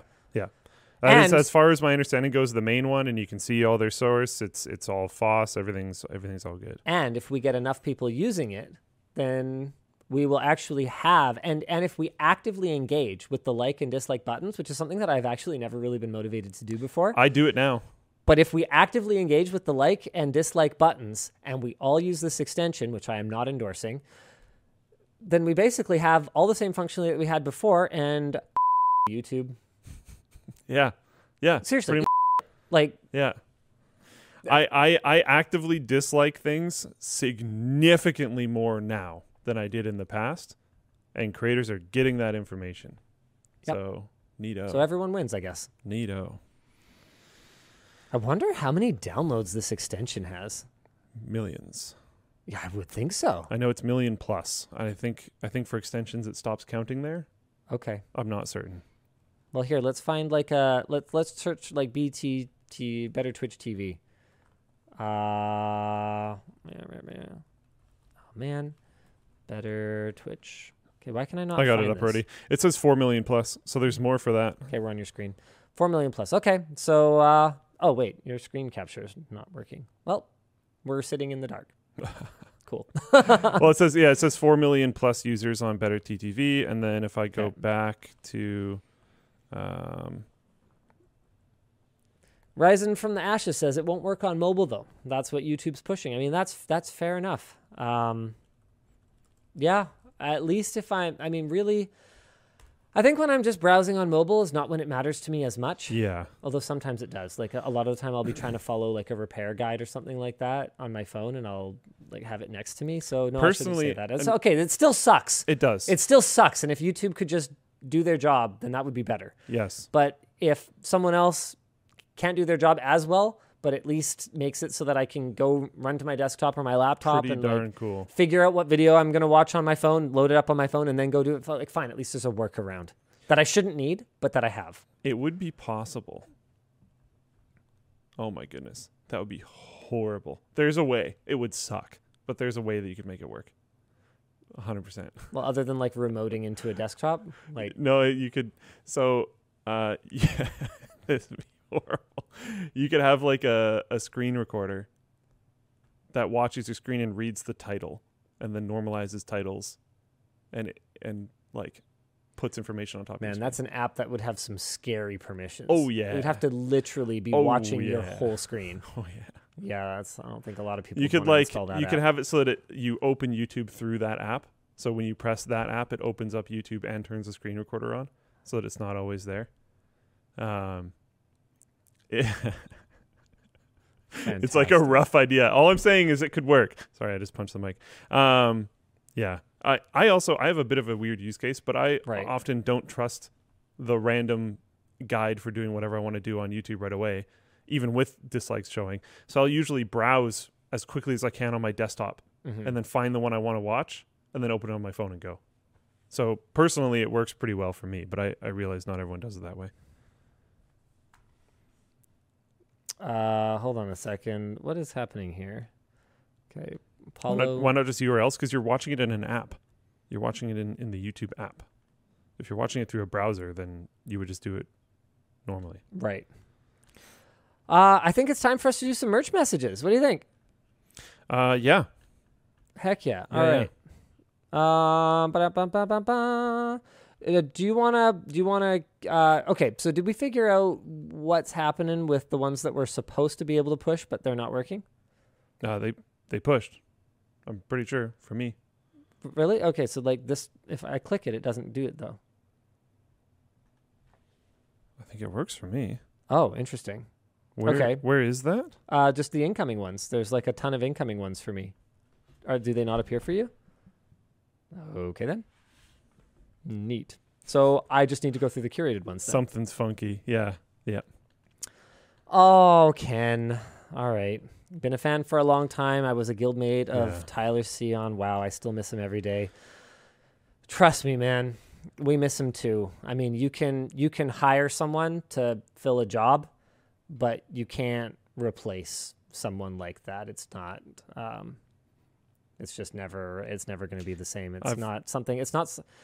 I shouldn't say it's not something I never thought about. It is something that I thought about. I remember talking to you about that like weird dream I had where like Ed died and then we got like a statue and we put it in his chair because it was basically the same thing because he never talked to anyone anyway. And it was like I woke up and I was like, oh, wow, that was a super weird experience. Like it's something I thought about. It's something that I didn't really like with a team that was so young and overall healthy. It's not something that I expected that we'd ever have to deal with. And it was an absolute shock for us. I still have, around that time, I was working with Tyler on a new inventory system, which actually we just launched with a lot of his guidance very, very recently, and people seem to like it, so that's very cool. But I asked him if I could screen record those calls, because honestly, when you're discussing what someone wants from a piece of software, it's often easier to just have their original words, because things can get lost in translation and stuff. Sure. And I have those, like I backed them up and everything, but I still have them on my local system, and I didn't rename the files. So every once in a while, when I'm like looking for a video to test and upload with on Floatplane, I'll like accidentally open that, and then I hear him talk, and I get like big sad punched in the gut a little bit. But yeah. For those of you who are joining us late, Tyler was one of the members of our team who unfortunately passed away very, very unexpectedly, leaving a pretty big hole. Here. Is the memorial stream still up somewhere? I actually don't know. I don't know. Yeah, I'm not sure. I mean, it was one of those things where it was like, really, it was, you know what? I would rather move on at this point. Yeah. Yep, let's, okay. Vinay, anyway, he was great. That's what I have to say about that. Vinay, hey guys, longtime viewer, first time caller. Tomorrow's my 25th birthday. Could I get a shout out? Happy birthday, Vinay. Also, my beanie gets fuzzy, and I think it shrank when I washed it. Anything I can do to prevent it on the next one? Oh, okay. So fuzzy, I'm a little confused by, because I wash mine regularly. I have not had that issue. You should contact support. Maybe there's something wrong with yours, or it could be something about your washing machine, or your dryer. There can be aspects of those devices that can make it more likely for your clothes to pill. As for the shrinking, just wear it. It'll stretch out again every time. And then when you wash it again, it will shrink again. And it's like fine. Like this one I put on this morning, and it was like crazy tight, and now it's totally back to normal. So if you just wear it for a day or maybe two, it'll probably get completely back to normal as far as size goes. If you ever have any issue with a product, though, you should absolutely contact support. They will get you sorted out. What else we got? Jacob, love the merch message ideas. Could you make a water bottle and shirt with the Northern Lights design? I need it on more LTT merch. It's probably not a bad idea, actually. Northern Lights water bottle. We could even just do it as like limited edition or something like that. I don't know if we do it as a shirt. I think the shirt could be okay. Yeah, but I don't. See, that's the thing. I want us to push forward rather than just find something that works and keep doing it. And so that's one of the things that I think actually makes life more interesting for our designers. I don't want their job to be to just find something that we know people like and keep recycling it. And so it means we make more mistakes, but I think it means that we're doing things that are more fresh as well. That's my opinion. I think my one argument would be that it doesn't feel, I guess it is sort of recycling, but making it available for the first time ever on a wearable product doesn't seem like you're milking it too much to me. Think about it. Yeah, I don't know. I'll think about it. Yeah. I'll think about it. The water bottle's a pretty cool idea. Theodore D says, got the mini and couch size CPU pillows in a previous purchase. I remember there was talk of a Threadripper size pillow. Should I go get it? Yeah, sure. I can keep going. All right. Yeah. For Joseph E, the Fold 3, check out the video on the Oppo Find N on Short Circuit. I talked about a lot of my thoughts. I'm not going to do the follow-up full review on the Fold 3 because I talked really about my main thoughts in that video. There's some in here that Linus should probably address, so I'll skip those. We'll come back to those. One of them from Christopher R. How is Linux working for Luke now for work? Funny story. Linus is laughing because I was venting to him. Only Linus and the Floatplane guys know this story because the Floatplane guys are very, very in tune with it because I was huffing and puffing about this earlier this week. But so I don't think I actually necessarily told people what distro I'd been using on my laptop. I just told people I was running Linux on my laptop. And the distro that I was running was Ubuntu. I liked it for the most part, but it felt a little laggy. Certain things felt like they took a while to load. To be fair, that laptop is a little jank and getting a little old. So it might not have been Ubuntu's fault, to be very clear. But I had Mint on a flash drive, and I had been thinking for a while, like, I wanted to try out Ubuntu because a lot of people recommended it, and I know like Mint is based on it. They're very highly related, etc. But a lot of the differences I'm not necessarily that into. I wanted to definitely give GNOME 3 a chance, all that kind of stuff. But ultimately, I'm not really that into it. I liked what I already had. No offense to Ubuntu or GNOME 3 or anything like that. I just liked the familiarity of what I had already been working with. So I'd already been thinking about going to Mint. Then I came into work, and I've been having this shoulder problem that's been really bad. I've been going to physio for it. I was playing badminton every week, and then I lost a lot of my range of motion. I can like barely even reach behind my back. I tried to prove to Linus and Yvonne that it was getting better when I was at their place one night, reached behind my back, and we all heard my shoulder sound like it went through a cement mixer, just crunch. And I was like, well, there goes a lot of progress. So the shoulder tightness and muscle pain and whatnot has been spreading to kind of like my neck and my upper back a little bit as well. So I come into work, and my monitor, that normally when I sit down in office, I have my laptop and the screen is really low, and usually down there it's just like the music, whatever I'm listening to. And then I have a monitor above, and that's where I actually do all my work. But it wasn't working for some reason. I tried a few steps to diagnose it, but like I got stuff to do. I can't sit here and diagnose my laptop all day. So I'm working down like this, and my neck really starts to hurt. So I'm like, oh, whatever. I have Mint here anyways. I've been thinking about it. It's only going to take like 5-10 minutes to get it set up, whatever. I install that, and it works. The external monitor works. Great. Things are good. I'm working along, doing whatever while it's updating in the background, and then just suddenly, boop, gone. I don't know what update did it. It was not the graphics driver. I know that much. So I have no idea what kicked it off again. But again, I'm sitting here stuck looking down at just my little laptop screen, which is not a good work experience, especially when I'm having these muscle problems. So then I installed Windows. Can I just jump in and say that when I laughed, it wasn't because I'm some kind of like Microsoft simp or something like that. I am absolutely well aware that they're flawed. They have flaws. I mean, I've spent a fair bit of my time being very frustrated with Microsoft over the Halo crashes that I've been experiencing. Yeah, it's a lot better now that I disabled the HD texture pack. Nice. It's still not perfect. No, and it's not actually okay. So I should say I haven't crashed since then, but the experience of gaming is still terrible. There was a 2-day period where I played probably somewhere between 8 and 12 matches. I can't remember exactly. I think 2 or 3 of them were actually 4v4. Oh, because people keep leaving? Because people keep crashing. That too. Well, some of it is because people are chasing the challenges. Oh, that I didn't know. So if they jump into like, here's an interesting one. You have to grapple shot 5 people. Well, some maps don't have the grapple shot. So they'll just drop.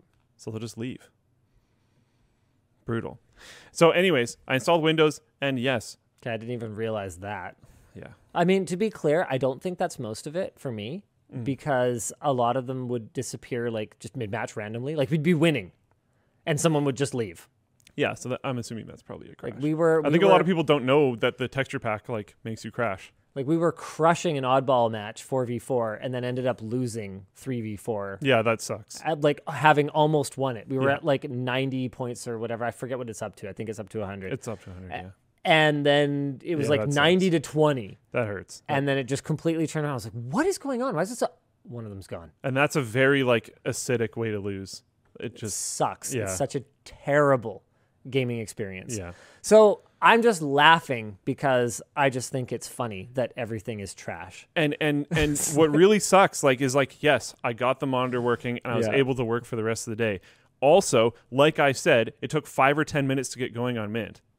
It took a long time to get going on Windows. It takes 5 or 10 minutes to get through the just the setup wizard things at this point in Microsoft and Windows. Oh, and there's some okay, log in, get my 2FA. Hey, wait a second, we're setting up. Well, then what were you doing before? Yes. What were you doing when you were installing? And why do we have to do all these yes or no's before it installs? And you're doing all this stuff. Why is it that when I'm dropped on the desktop, I still have to install chipset drivers? How many companies make CPUs at this point? You can't just... do you not have Intel's phone number?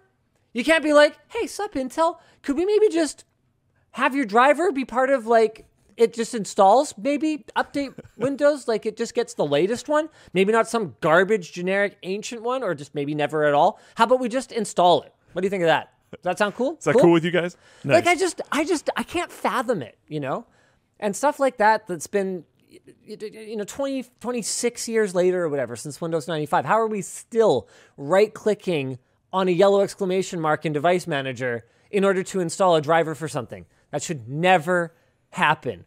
Yeah, and especially to clarify, it should never happen on an utterly mainstream, and paid for. Whatever the Asus, $130, $140 motherboard with whatever the Core i7 of the day is and some NVIDIA or AMD current GPU, you should not need to do that. You should not need to paid touch operating system. Device Manager. I installed it with legit license, just saying. Yeah. And installing Mint and then Windows back to back was an incredibly frustrating experience because 100%. Mint has the first launch experience window that shows up after you install. You can just close it if you want. It doesn't matter. And it has a bunch of options you can configure. And that's actually really nice because you go through the list and it's a lot of reasonable things that you would do when you first turn on a computer. I want to make sure my graphics driver is correct. I want to update the rest of my drivers. I want to configure how my windows look. I want to do these types of things. Great. That all makes sense. Text sizes, things like that. Yeah. Yeah, Microsoft, how did they not... what's funny is they used to have personalization stuff as part of that whole process. Yeah. They probably realized it was way too long, and instead of cutting garbage like telemetry and just not having it maybe, they cut all the stuff that you actually care about. I'm pretty sure Vista prompted you for your color scheme. Do you want targeted ads or untargeted ads? We're going to have ads no matter what in your paid operating system. Oh my goodness, I was so cheese. And then and honestly, not having the package manager, which I've become used to on my laptop, made setting up Slack and Teams and all this. Well, Teams you have to get anyways, but whatever. It made setting up all these other things that I needed take longer. 100%. So the whole process just took forever. And then I'm just cheesed that I'm on Windows because honestly, at this point, the user experience on my laptop on Windows is worse. But the screen worked. And I'm sure someone's like, well, I know that problem. You have to fix it by doing these various things. That's cool. I really needed to get work done, really badly, and I did a few really quick searches on how to potentially fix it. Didn't work. I didn't have time to just sit there and diagnose my screen the whole day. I had work to do.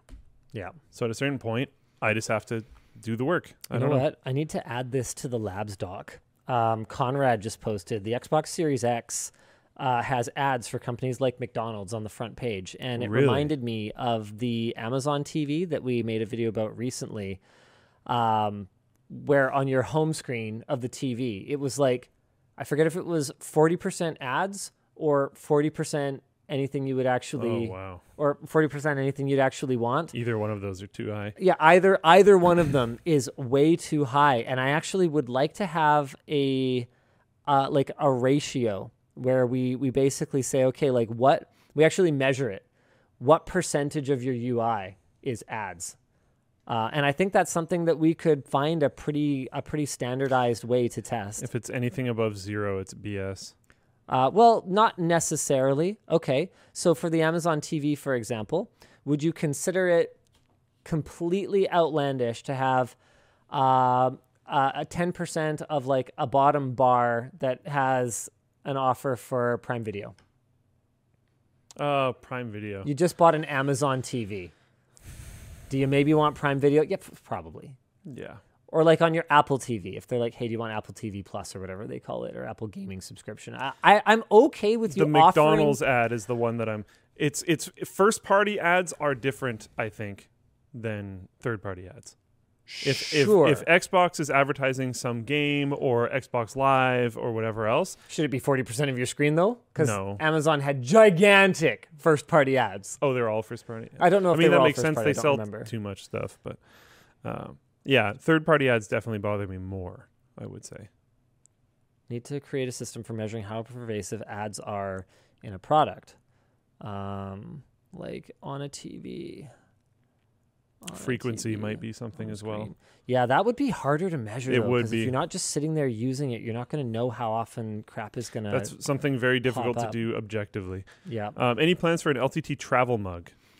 At some point, yeah. We just haven't found. The right thing. so far. If I made a design for a merch idea, would you care to see it? So really complicated. Yes. Because, IP is like complicated. And here's a hypothetical scenario. What if I looked at it?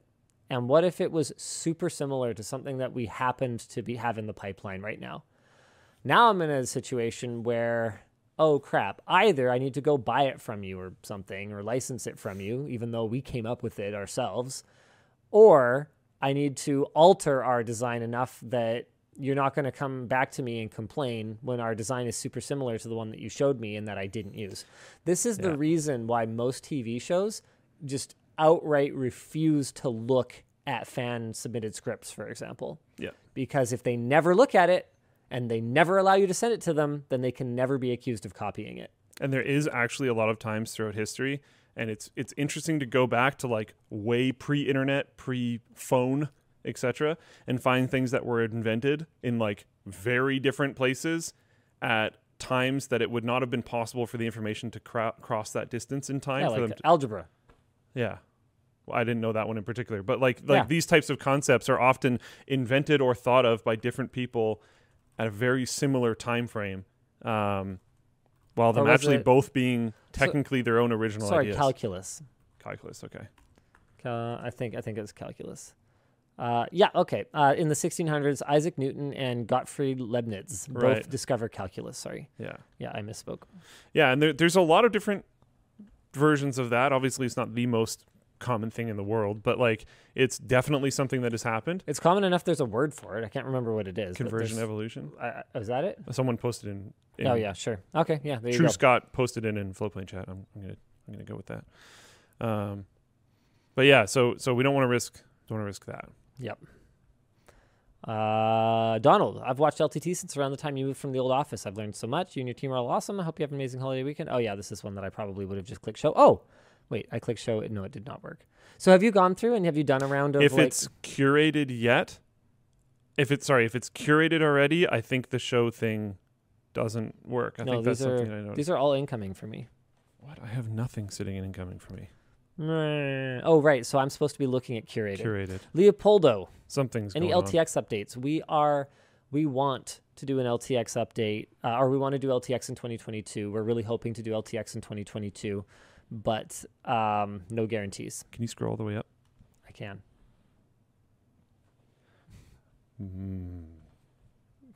Are you troubleshooting?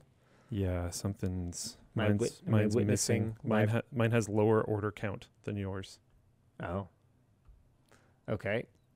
Well, hopefully we are catching everyone. Sorry, it's sort of a new system. I'm still working on that. Any chance we get Linus Cat Tips merch? Yes. I definitely want to do a cat teaser. So it'll take time. Like a thing. Yeah. But like a hyper high quality one. The last one you'll ever buy. So what would go into a high quality? I don't want to say too much. We're not early. Realized right after saying that. Yeah, we're not far enough into it. Jacob was working on it, and then he got sidelined for a project that I am not able to disclose for realsies. It's still too far out. But man, let me tell you, magnets, man. Oh yeah, magnets. Have you seen what he's working on? I've seen it kind of. I'm gonna go like this. So do you know what I'm talking about? Yeah. Okay, so you do know what I'm talking about. Yeah. I have not seen it up close. I've seen it Do you know about the really cool part of it though? The weird shape thing? No. Okay, well I'll tell you about it later. Okay. But Jacob's working on something that's like $1 million idea instead of a cat teaser right now. So he'll come back to the cat teaser eventually. Cat teaser could be $1 million idea. Yeah, it could, but it won't be. Yeah. Yeah. We got more engineers inbound. We got to focus on the stuff that's like could be a 7-figure project as opposed to because we had our budgeting meeting last night. Oh yeah. And I don't know, man. I don't know if I want to hire that many people. It's a lot. Like I would have never thought it possible for us to even approach 50 on staff, let alone getting dangerously close to 100. We were pretty tired by the end there. Something that I think would have been interesting, though, is to measure head count. I didn't even want to count it. But, like, I think we should. I mean, I know.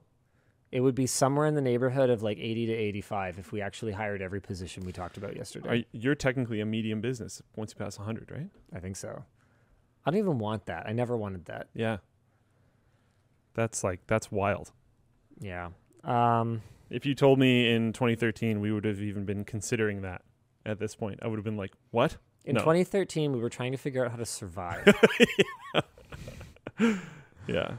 Yeah. Oh, man. Price P asks, can you resurrect Tech Showdown? It scratches that Scrapyard Wars itch and seems much more COVID-friendly. No. It didn't do very well. Tech Showdown performed terribly every time. I loved them, but I enjoyed it. Hey, Muppet House, thanks. Yeah, I think Marcus is on Twitter. You should let him know. Let him know.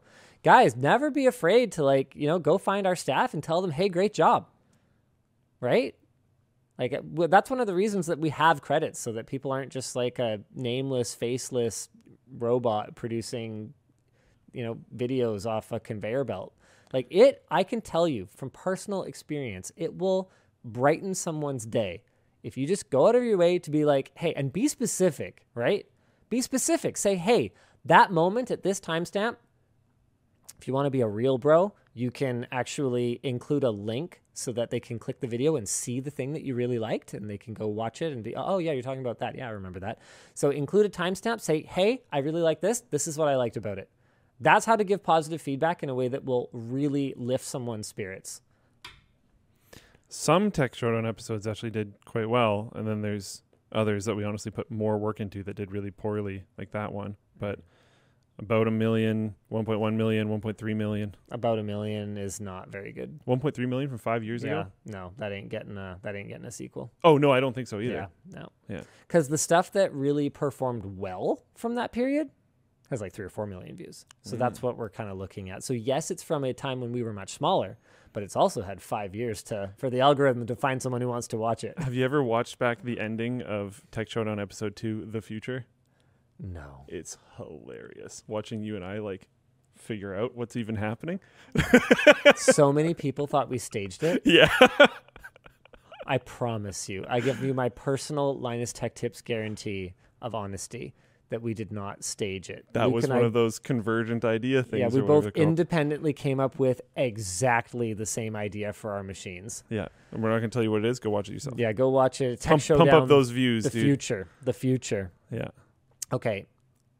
Metal Gap, he says, so I wore my swacket a few times. Feels great. Top job at Linus, Luke, and everyone involved with it. Okay, Luke had nothing to do with it. Nope. And I had barely anything to do with it. Hey, I wore it once. You need to go find. You need to go find. Well, you need to go find Nick on Twitter so that he can share that with the team. Yeah, once on camera. That's what you want. Okay, now Ryzen Pillow. Yes, I'm working on it. Oh. First, I want to show you guys something else though. Okay, hold on. No. Okay, so Luke, this isn't the Threadripper one, but feel this pillow. Tell me if you notice anything about it. I don't know what I'm supposed to notice. I'm not very good at this stuff. Just tell me about it. What is it? Am I supposed to show that side? Yeah, you can show any side you want. What I feel? Yeah, just tell me. Tell me about the pillow. It feels nice. It's 100% alpaca wool. Is it really? Because I was going to say, I can feel you can tell it's not just something random. So for cost purposes... I didn't want to make that claim. For cost reasons, the normal ones are a blend. Because alpaca wool is super expensive. It costs way more than the normal cheapo fill. This might come across the wrong way. So I didn't want to say it at first, but I'm going to say it anyways.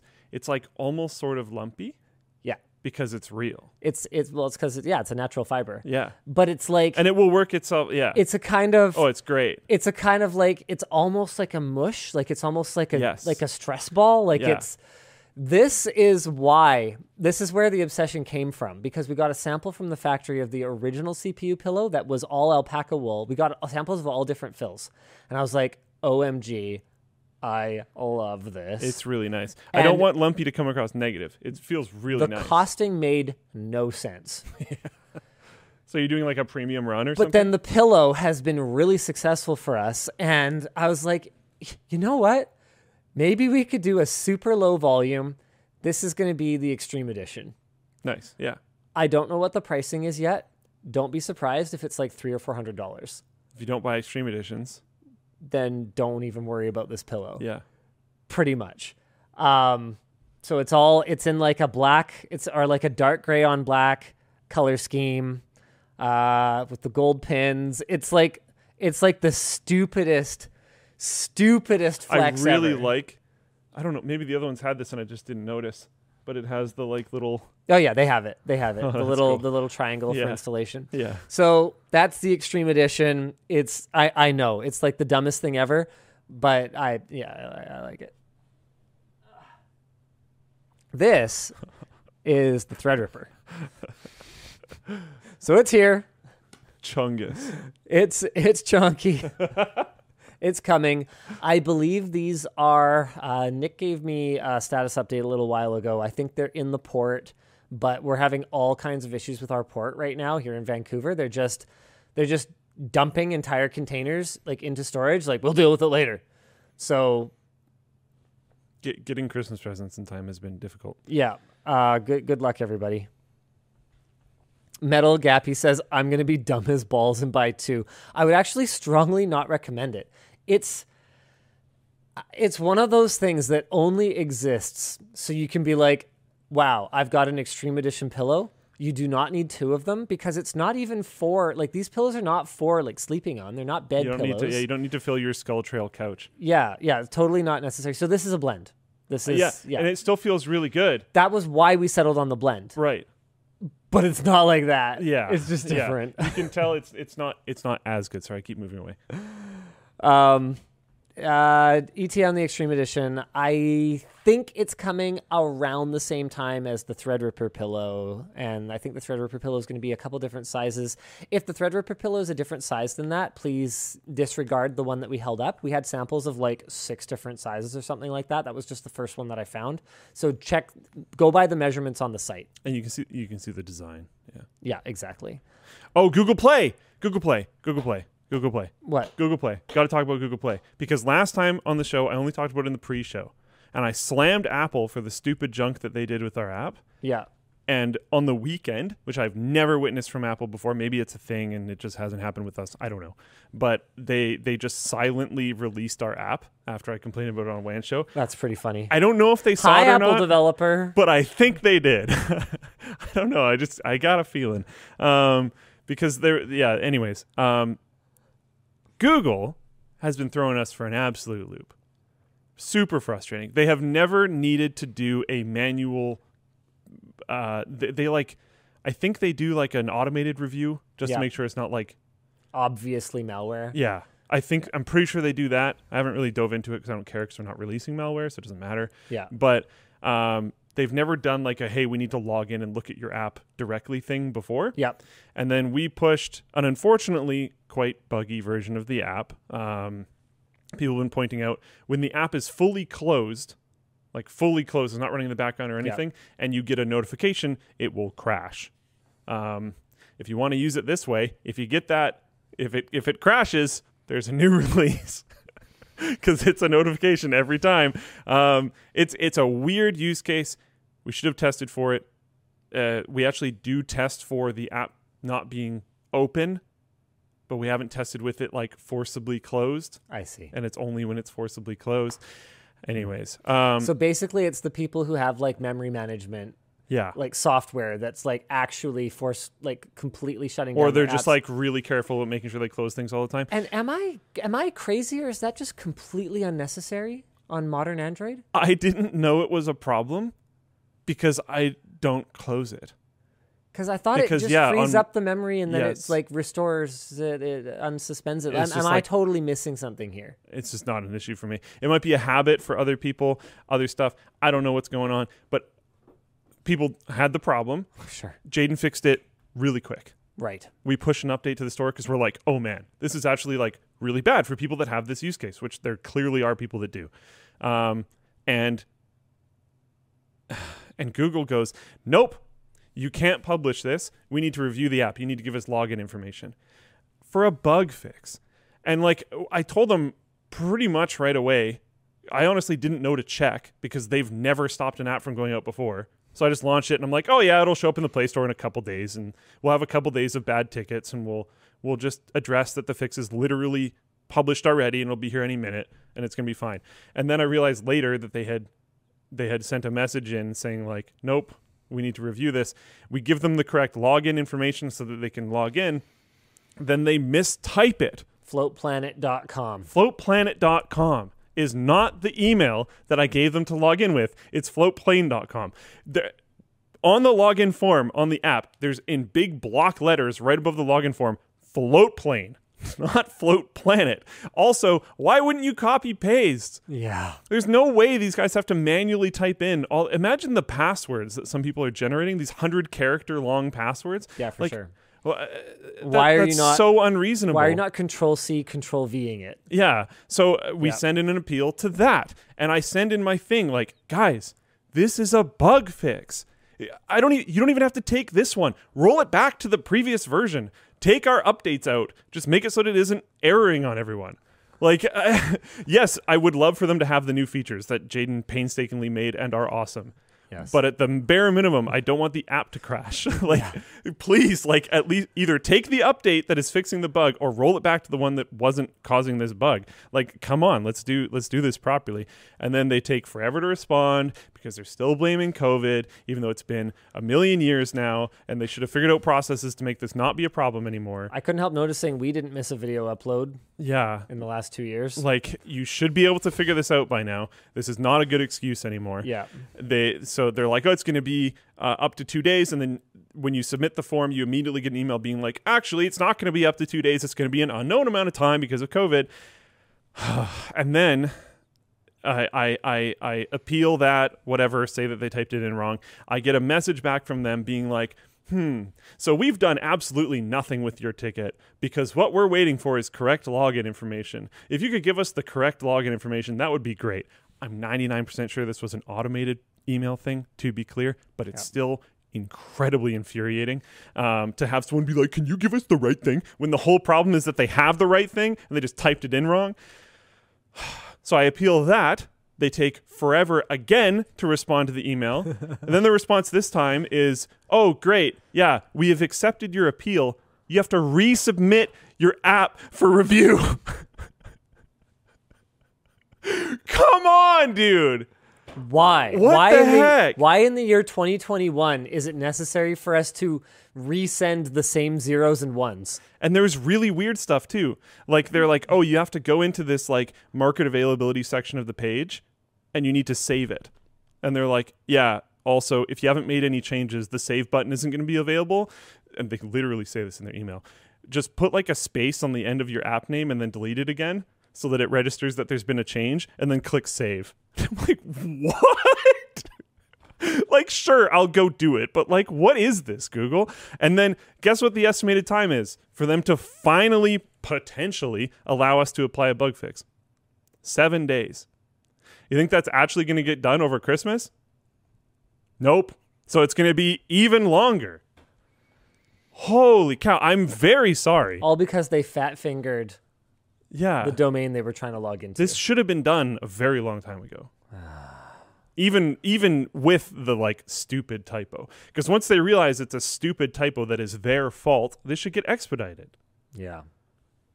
Oh my goodness. It's so frustrating. And I'm genuinely very sorry to people that are using the Android app and it is crashing.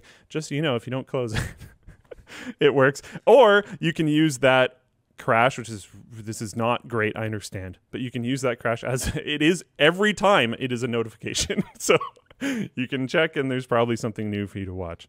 Code Dependent says, I had a person leave a 1-star review of my business, but it was for the other business leasing the other part of the property. It took me weeks and dozens of messages and finally Twitter to get it fixed.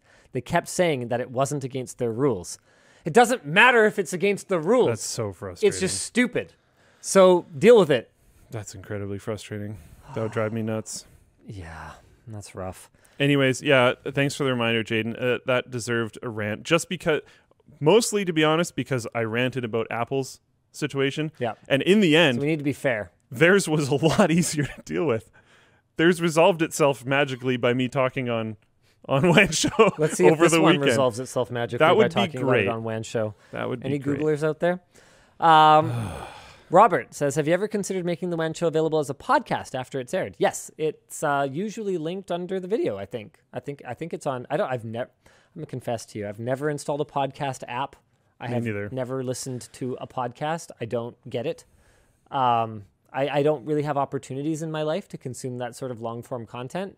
I really appreciate that you all do like hang out with us on Friday afternoons or evenings, I guess is really when it starts. I appreciate you all, but it hasn't really been my jam. So I have no idea what platforms we're on. I've never really looked. I think the business team deals with it. Yeah. So if they're doing a bad job, you could tweet at Colton. Yeah. I guess. Yeah. Someone asked, can we sideload the update? I thought about that. I talked to Jaden about that. I don't want to. We kind of brainstormed about it a little bit. I don't want to. Cool. You might not like the reason.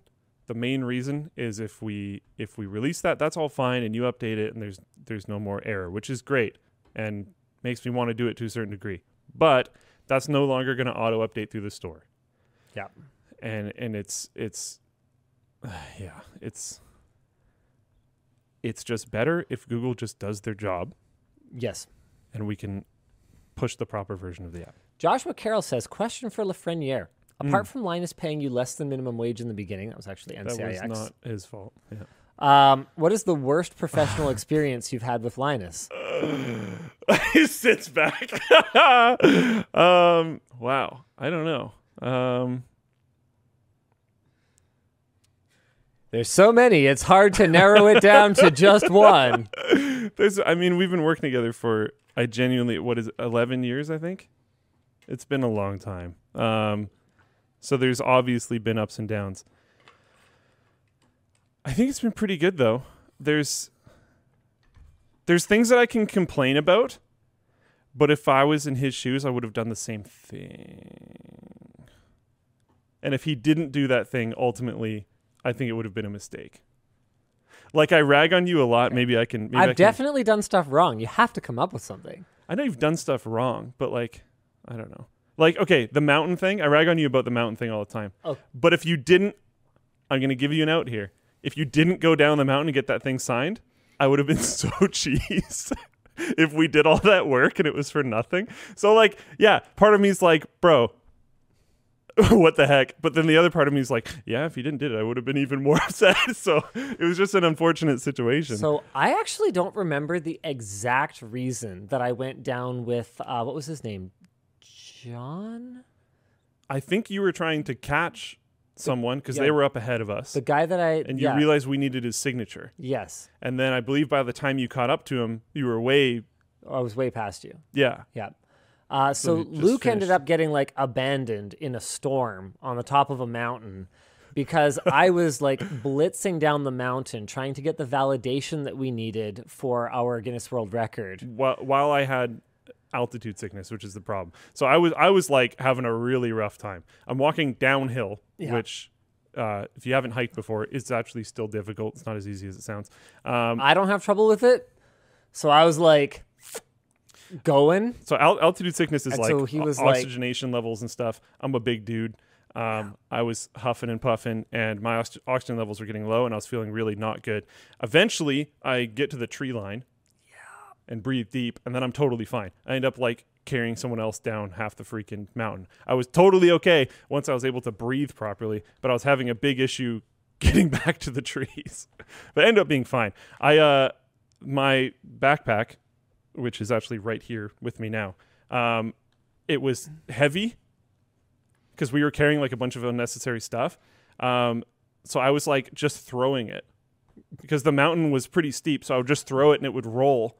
And then I would stand up and start like a light jog to the point where I'm like stopping myself from falling. Yeah. And then I would catch up to my laptop or to my bag and like kind of collapse into my bag and lay there for a sec and then pick it up and throw it and do the same cycle again. And that's how I got to the tree line. It was rough. But there's lightning storms on that mountain. So you can't be up there past a certain time. Yeah. And if you are up there past a certain time, there's the potential that some helicopters can come rescue you, and it costs $10,000, if I remember correctly. Something like that. Not an option. Yeah, especially not for us at that time. No. Yeah. So Luke got to the bottom and was like enraged. I was mad. That clip is kind of awesome. I don't think you've ever been that mad at me. Probably not. Like even close, I don't think. It kind of helped though, because I used the anger to carry the dude down the mountain. Yeah. So the thing is, like, yeah, okay. I was taken aback when he was extremely angry at the bottom because honestly, and this is something I haven't really talked about, that whole thing wasn't a great experience for me either. Yeah. I thought that the experience, I'm not going to name any names, but I thought it was supposed to be more about teamwork and about us all achieving something together. And it turned out that not everyone who participated in that event was handling it that way. It turned out that for some people, it was some kind of flex sort of thing for them, and it was not their intention for everybody to succeed and make it to the LAN party at the top of the mountain. And what happened was, I didn't really know anything about mountaineering or whatever that's called. I mean, really, it was a hike. I don't think anyone on the team really did. High altitude hike. Why don't we call it that? I didn't really know anything about it. I didn't realize just how difficult it was going to be. I thought that, we were solving a lot of, the technical challenges, and someone else was solving a lot of the like the logistical challenges of getting all the people up the mountain. And it wasn't until we were probably a quarter or a third of the way up that I had a conversation that enlightened me to the fact that not everyone intended for everybody to make it. And I was like, excuse me, pardon? So the entire rest of my day, so I was also sort of quite emotionally charged. I didn't know this portion until way later either. Yeah. I was not informed partway up the mountain. Yeah. So I kept that to myself because from my point of view, it was all about doing whatever we could to get to the top of the mountain. Like, I don't know if you know, but I was carrying one of the lead acid batteries. Whereas certain people had clearly optimized their load to increase their chances of making it to the top. So like I think you carried it the whole way, didn't you? I did. I think I took a shift with one of them, but I did not carry it the whole way. So I was, what that person who didn't intend for everyone to make it, didn't realize was, because we were the ones who talked to Guinness, was that we needed a certain threshold of people for them to consider it a LAN party. So because not everybody ultimately did make it, we actually had to recruit other hikers to participate in our LAN party. And now I remember, I had to catch up to one of them because I needed his contact information. And he was leaving. So that we could get him his certificate. Yeah. And so that we could actually submit his name. Yeah. Okay, I remember now. It was like really important. So I was doing everything I could to make it happen. I was down way early. I was sitting there worried, but I was like in the car. I was tired, but I was like sitting there worried. And Luke comes down. He's like enraged. And he's like, you like abandoned me on this mountain, potentially to a lightning storm. I have altitude sickness. I'm like, dude, I had no idea. You were just kind of like going a little slower than me when I went ahead. I didn't mean to like leave you on the mountain. I needed to go catch up to that guy, because if we don't get all of the signed, I forget what it was. It was a film release or it was a contact sheet. It was a certification that he participated. That's right. Okay, it's coming back. It was a legal form. It was the legal document that he participated with his contact information, so Guinness could verify him. Someone found the timestamp. Okay, let's pull it up. Thanks, Barrington. Yeah. Someone, you mean Barrington? Barrington, yeah. I actually didn't read the name. Thanks, Barrington. Okay, here it is. Okay. So this is a highly impressed one Luc Lafreniere.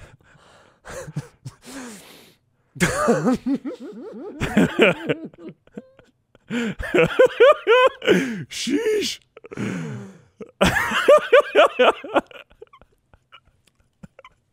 And let me tell you,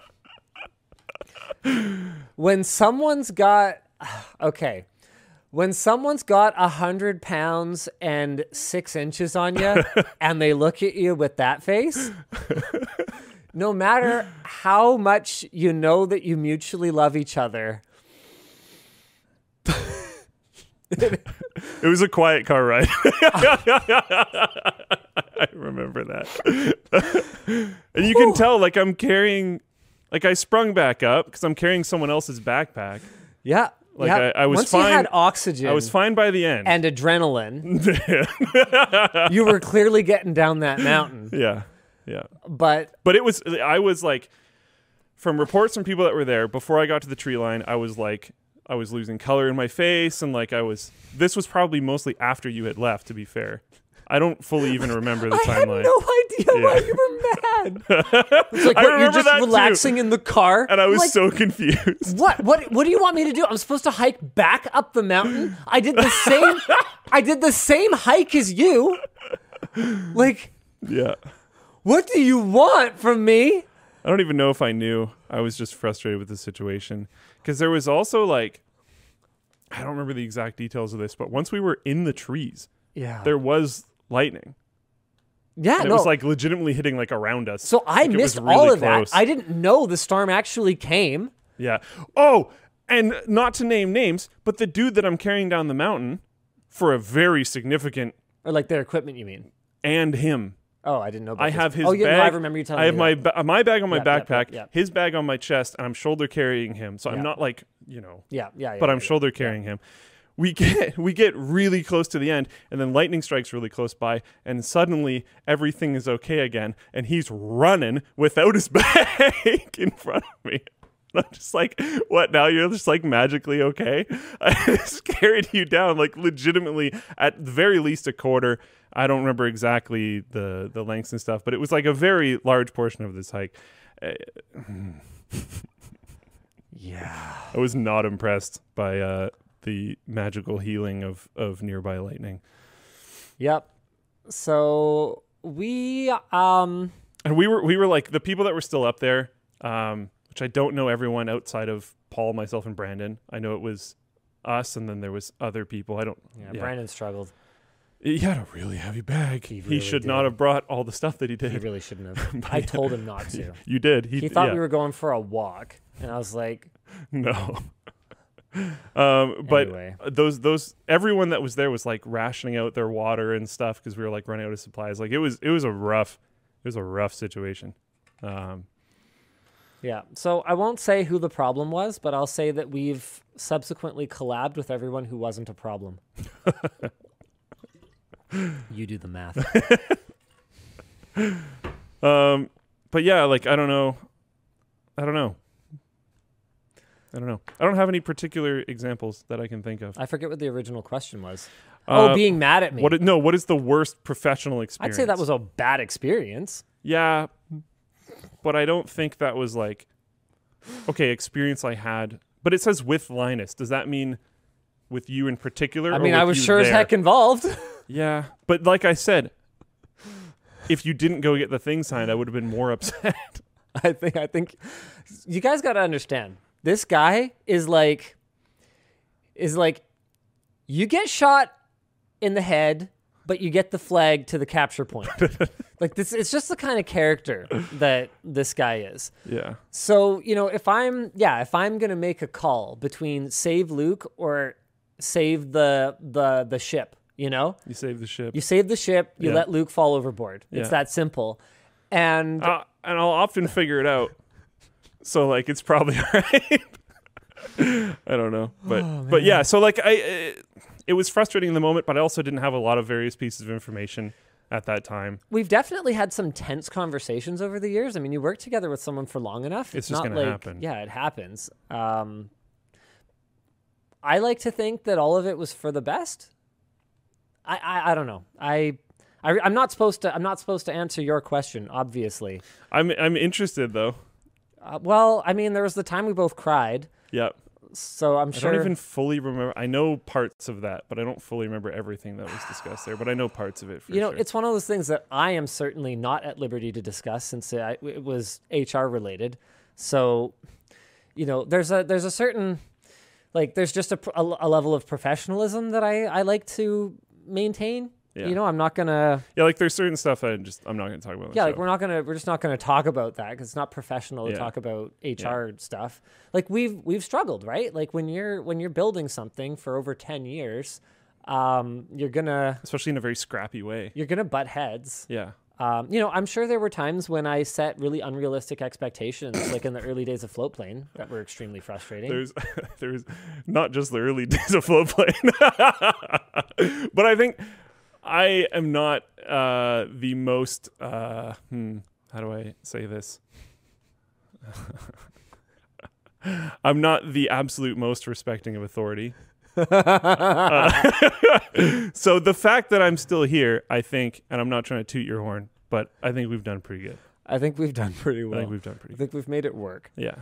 Every relationship is work. Yeah. Okay. Employee, employer, boyfriend, girlfriend. If it's friend. not, you should maybe look into potential lies or something. Yeah. Maybe do you actually even have that close of a relationship? Yeah. Yeah. I'm not judging or anything. It might be time for some reflection. Do you actually share with each other? Right? Like, do you? Can you lift Linus? Yes. Oh, 100%. Not even a challenge. Done it a few times on Channel Superfan, I think. Yeah. Weren't you both basically kids at the beginning of LTT anyways?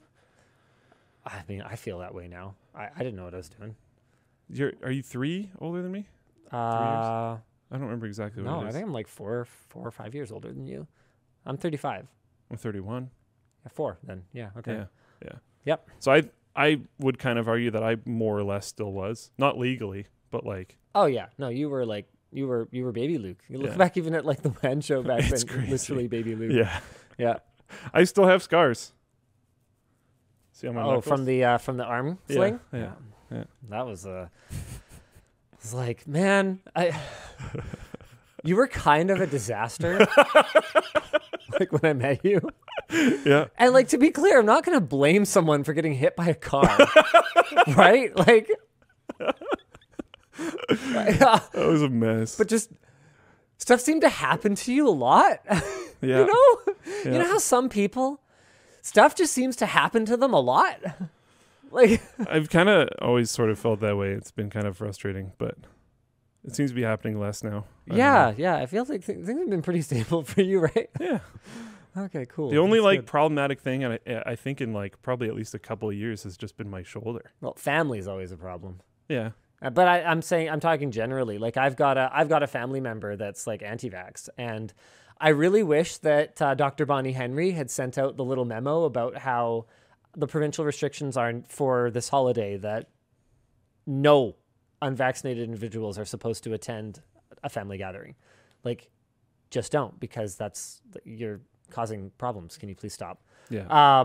Especially because Omicron spreads so easily. Mm-hmm. Anyway, so Dr. Henry sent that out, I think today or yesterday or something like that. And I had already drawn that line for myself. I was like, look, no, I'm just not going to entertain this anymore. You need to stop. You need to just actually get your shot, like be a man.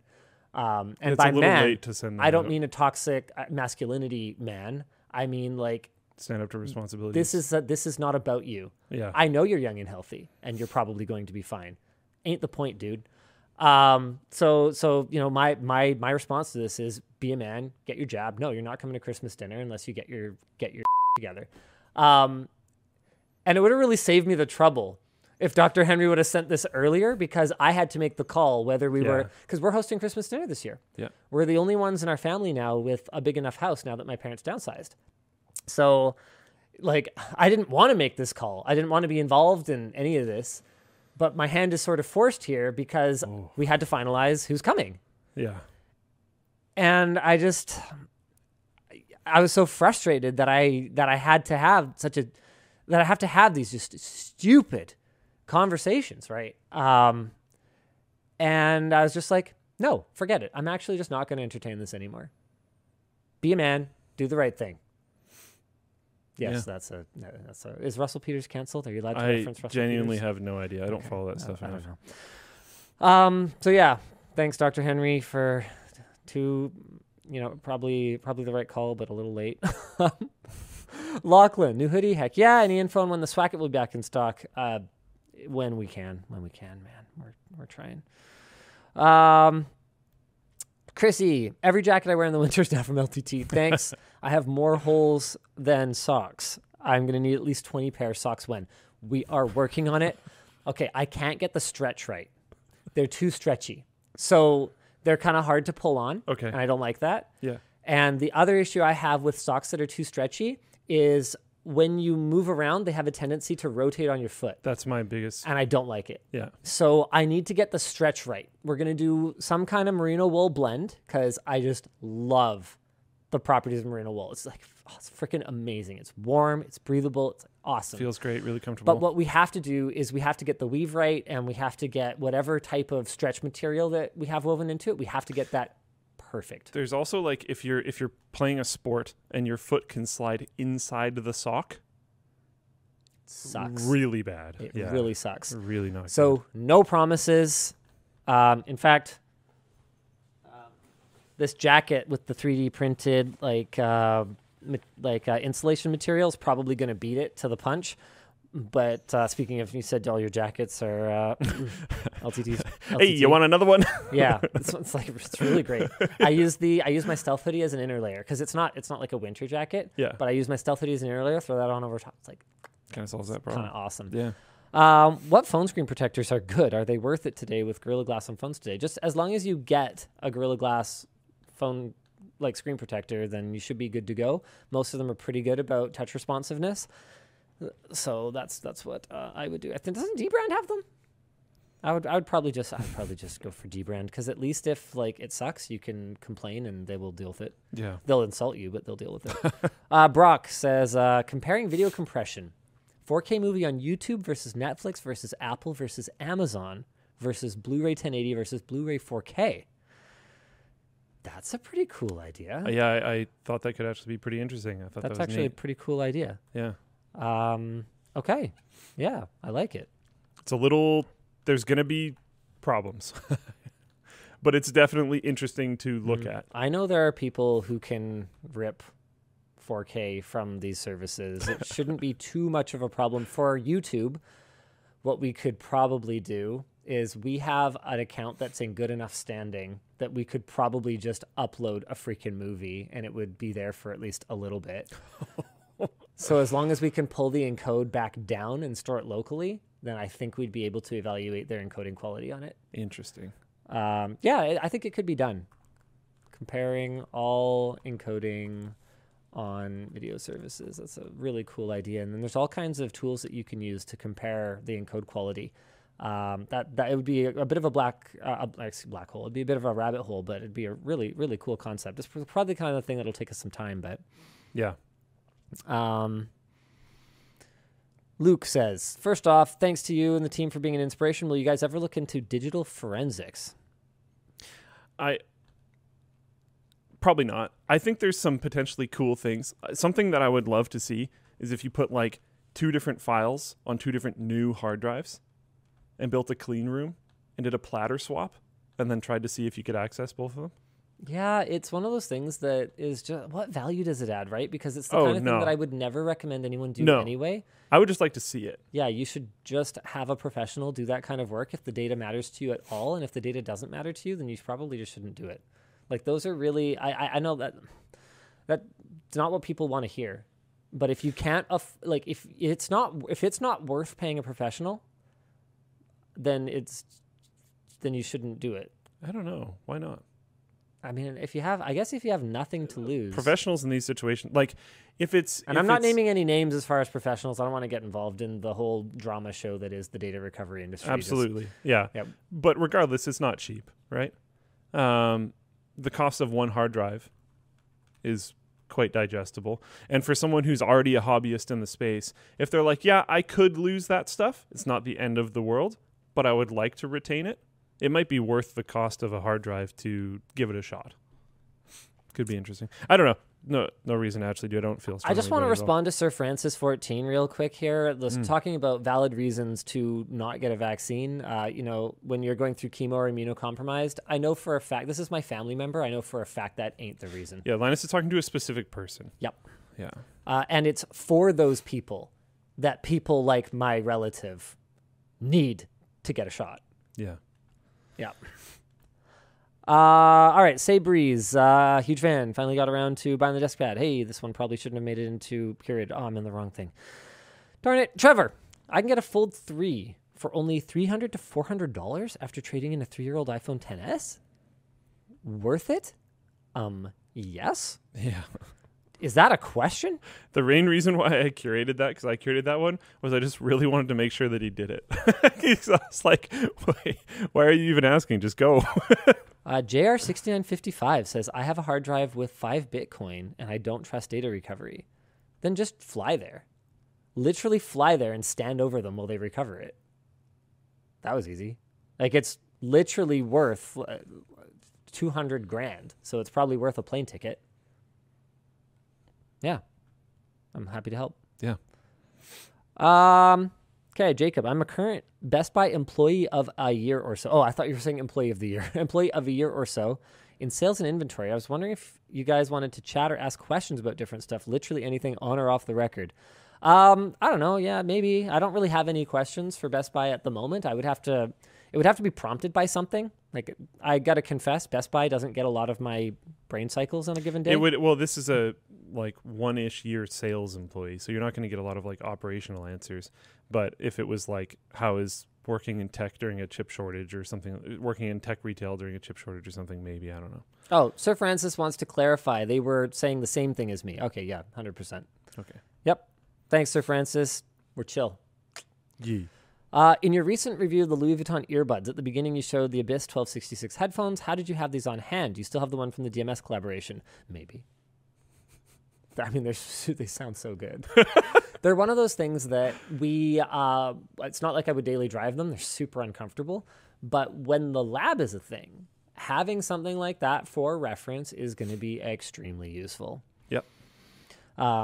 Bryce says, things aren't looking so hot down here. As a software engineer, how difficult is it to get Canadian citizenship? It's challenging, but it's doable. Definitely possible. Especially if you have good credentials. That helps a lot. Education's pretty big. Software engineer, you should be in relatively good shape. Yeah. Don't expect that Canada is going to be maybe as different as you guys might think it is. Yep. We are America's hat and we kind of own it. Yep. Matthew, the few LAN parties I've been to were great, even though I suck at first-person shooters, which was most of what we played. Plus, I always enjoy a well-planned event. Yeah, man, how much fun would it be to just run a LAN center? I would just probably stop bothering making videos at that point. Just play games. Just included that one to hype it up. Yeah, all right, fair enough. Nick says, used to work at Avid CNC. Super cool to see the machine featured in some of your videos. Excited to see all the projects. I'm now doing metrology R&D and would love to see measurement and inspection features in a video. That's kind of cool. That sounds like the kind of thing that we could get into for labs as well. Metrology. I've never even heard of that before. Powell says, Polish customs will hold this for more than it took to travel here. Oh, for the order. Also, our tax system is very bad. Wanted you to know. Love you guys. WAN Hoodie's amazing. I'm only dressing LTT now. I'd love to see more 3D printing stuff. 3D printing is a tough one. We've actually got a 3D printer in now that we're probably going to make a video on. This thing is a tank. It prints, I think, 6 times faster than our Prusas. Yeah. Yeah. That's got to actually be a pretty interesting setup. It's like a $6,000 3D printer. They sent it over. Wow. And they're like, yeah, do whatever you want with it. And so I'm kind of thinking, I might make a video about it. Does it have really cool. honkin' fans? It has honkin' everything. I guess it would have to. The motors are this big. Okay. Yeah. That's cool. There is a 3D printing nerd. Yeah, there's always other channels that are super focused on 3D printing. Just because we don't cover it a ton doesn't mean it's not being covered. Yeah. Josiah, first time ordering. Wondering if you have plans for making more tools beyond the screwdriver. Of course. But I'm gonna be straight with you. We're a little strapped for cash right now. Between screwdriver being delayed when we've already put down a lot of the money for it, which is 7 figures. not just barely 7 figures. Like, it's a lot of money. And backpack being a thing that just way exceeded my expectations. Like, I would have, based on what I thought, gut feeling going into it, I might have brought in like 500 or 1,000 units of a backpack. I would have done whatever's the minimum order quantity. We're ordering 30,000 units. Like, I am extremely confident that this product is going to absolutely kill. Awesome. So, yeah, it's awesome, except that I don't have any money. Still sitting there. Yeah. Yeah. So I right now, we're not looking to bring on any kind of like major, huge projects. We're keeping, garments going, anything that we're ordering, 2,000, 3,000, maybe 5,000 of if the cost per unit is low enough. But I don't have capital right now to do another like major project. And no, I'm not gonna do a Kickstarter. I will not pre-sell. Okay, I got to be careful because life changes, Maybe things someday, change. yeah. But the way I feel about it right now, I do not intend to ever pre-sell anything because I believe that people should buy something based on what it is, not based on what they hope it will be. So there's been a lot of discussion a lot of times about a lot of different projects about taking pre-orders. And one of the things that we had discussed doing it around is the screwdriver. And I pushed back, and I said, no, we're not going to do it. And I'm so glad I did because it's been delayed. Like, I think compared to what we thought we might be able to hit, I think it's been delayed like over a year now. Yeah. I would not have been happy having someone's money for a year and not having delivered anything, especially if I didn't need to have it. And a lot of people in that time would have bought a different really high-end screwdriver. And I'm just something. I'm creating friction in our relationship, right? You've given me money. I've given you nothing. Yeah, in case you're wondering, Jaden, I think that's about 27 40-foot containers of backpacks. Oh. They don't compress as much as we'd like. Even just the they're super logistics heavy. of that is crazy. Oh, man. Yeah. Oh, man. LTT Store's getting real, guys. I had a lot of people questioning whether LTT Store would make a significant dent in our hiring costs, our like budgeting costs for the lab. You got no idea. Like, LTT Store is a huge part of what is going to make the lab possible. And so, so the lab kind of came about because I was like, okay, it's time. Let's do it. I just looked. No, there is no update on the hammer. And I don't think LTT would make one. So no, I don't think so. Wes says, what are your thoughts on software companies charging renewals for maintenance and support? I've done it. I've paid them. in certain scenarios, I think it's totally fine. It's not really any different than the old way, which was creating a new version, Windows 3.1, and it having a bunch of fixes in it, and then you would buy it. So to me, it's essentially like an update. I think it's kind of the same thing. And it's basically what we're doing now with software as a service, except I think software as a service is kind of more toxic, more anti-consumer. Because at least if you don't need that particular bug fix the old way, you didn't have to buy it, whereas now you're paying no matter what, even if they just don't fix anything. It's also really bad for people that want to dabble. Like if I want to do, I don't know, I want to mess around with this thing every like few months. Well, it'd be nice to just buy the software and know I can jump back to it. No, I'm not like a super professional. I don't need every update that's going to come to it forever. I'm actually like probably totally fine using this version of it for basically ever. Yeah. Like, let me just don't buy break it. Yeah, exactly. Like, oh, man. Gremlin Injector asks, lab shares or membership of some kind to fund it? I think that we might have some kind of like professional access. Maybe there'll be more data. Like maybe you'll get the raw data instead of just the graphs that we publish or something. You know, we've had discussions internally about what that would look like. I think it would be very optional. And really, to me, the lab is supposed to serve as a consumer resource, not as a necessarily professional resource. So I would want it to be very optional. Oily Rain asks, a while back you showed a pie chart with a rough breakdown of LTT income. How does that look today? Extremely complicated. It's difficult to calculate. I can tell you right now that for this year, even though Creator Warehouse has sold every item that has gone out the door at a profit, the cash flow for the year is minus multiple millions of dollars. So have I made money? Have I? Technically, no, right? I don't know. Yeah. Technically, no, but I have inventory sitting in a warehouse. You've made what I would argue to be very sound, very logical investments. Yes. Yeah. Yeah, but I haven't gotten a return on them. Yeah. So I haven't made money, but my Shopify dashboard says that it's profitable. Things are going good. That it's going great. Yeah. So that's why physical goods business is just complicated, right? Like I don't actually know. I mean, I could tell you, I could break down the revenue, but that would be very misrepresentative. So for example, something like Floatplane might have a very low revenue number, but because it's a software product and it's a subscription product and our most ardent supporters are over there giving us this monthly subscription on Floatplane, other than the overhead of the Floatplane team, which does other stuff, it doesn't have a cost. I mean, there's bandwidth. Which is actually okay. There are costs. Transcoding, yeah, yeah, but they're compared to physical goods, very low. They're relatively It's low. like shipping. It's less, significantly less than shipping. Yeah, so it's complicated, I guess, is what I have to say about that. It's a potential energy versus kinetic energy thing, but for money, says Cyclone. That's an interesting way of describing it. That's an interesting way of describing it. Yeah. Harry D says, I've been watching for over 5 years. I'll be graduating with a degree in computer science next semester. Thanks to you all. I was wondering if there'll ever be a channel focused on programming. I can tell you probably not. Probably no. It moves too fast our focus is on evergreen content. We're just not gonna. There's really good channels out there too. Yeah, go do that. Go watch them. Yeah. Yep.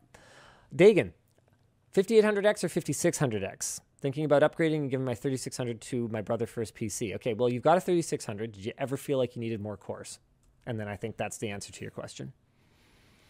Anonymous. Any way we can get the size of the garment that folks are wearing in the description of the store? Yes, we're working on that. Luke, are we ever going to do that? Or is that a Nick thing? I think that's a Nick thing. Yeah, I think the easiest way to do it Yeah. would just be to photo edit and just add a little size icon in the corner of each one of the photos. So that'll take a long time, but it's something that we will do. Well, you can do it moving forward. We should.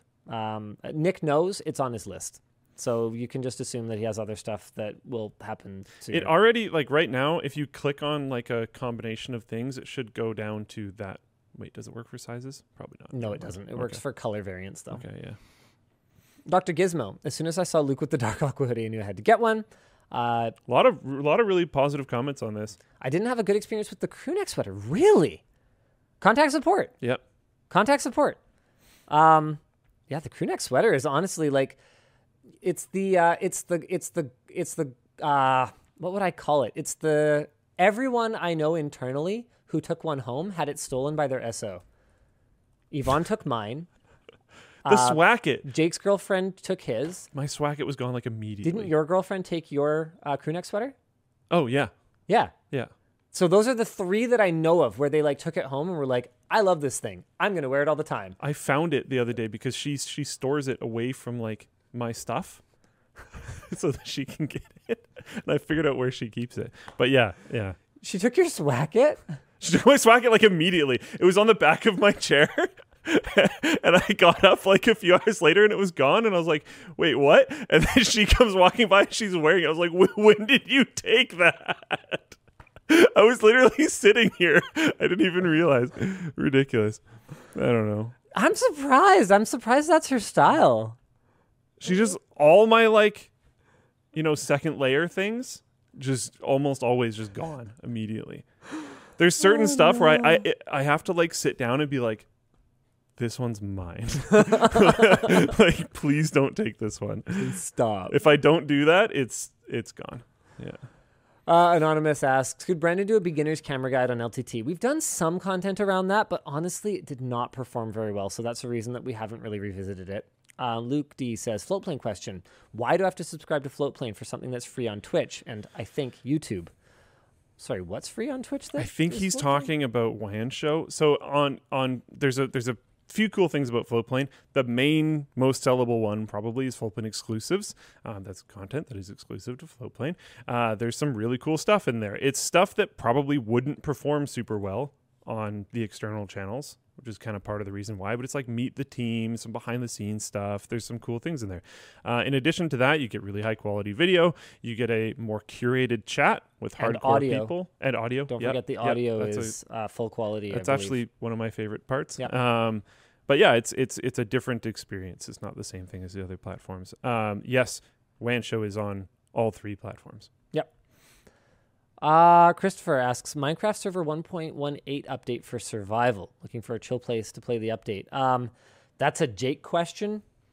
I have no idea. I have almost literally nothing to do with the Minecraft thing.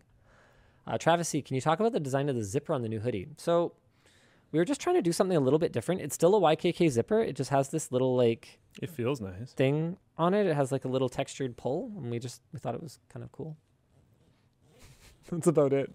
I mean, you know what? Bridget or Hannah might be able to give you more detail about why we went with this particular design, but I don't know. A lot of the time, I will offer my opinions, but then I really do like to defer to the people who have been creating garments for many years because they know better than I do in a lot of cases. Their thing, yeah. Garrett asks, will the backpack have a suitcase handle pocket so it can sit on top of your suitcase? We're going to try. We have an idea for how we can do it without reducing its wearability as a backpack. And if it works, then we're going to do it. And if it doesn't work, then we're going to kill it. Oh, man, we got to get through these. Okay. We got to call it at some point here, ladies and gentlemen. Robert B., have you ever considered making the WAN Show available as a question for Lefrenier. This one's already done as well, I think. This is why are these not disappearing? Did we skip ahead? No, I'm clicking archive and they're not moving. Oh, not for me either. We're just going to have to scroll past them. Okay. Oh, wow. Okay. Most of these I think I've done. In your recent review of Louis Vuitton earbud. Oh, yeah. Did we actually finish? And it just like looped or something? Maybe we finished. I think we finished. I think we did. Nice. Hey. Oh, okay. Wait. Yes? Nice. Maybe refresh your page, Conrad suggests. I'm going to go for it. Yay! I'm doing it too. Oh, okay. So that's working. So, yeah, we're good. Well, why don't y'all have a wonderful weekend then? Yeah. Thanks for tuning into the WAN Show. And thanks for, apparently, the indoor hoodie is a hit. So that's pretty sweet. Thanks for supporting lttstore.com and all of that. Wow. Yeah. Okay. Neat. Wow. Yeah. Thanks, guys.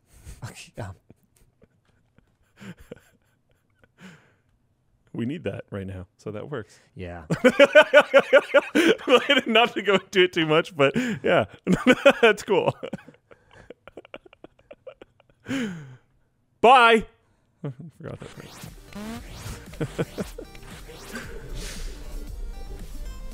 Imagine that "bye" being a catchphrase. By the way, thanks Todd H. Got that last merch message in there. Picked up both colors. I mean, when you can't choose, right? It's the obvious solution. Yeah.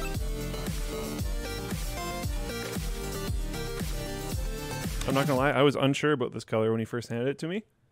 And then the second I saw it on me on camera, I was like, oh, it looks pretty good.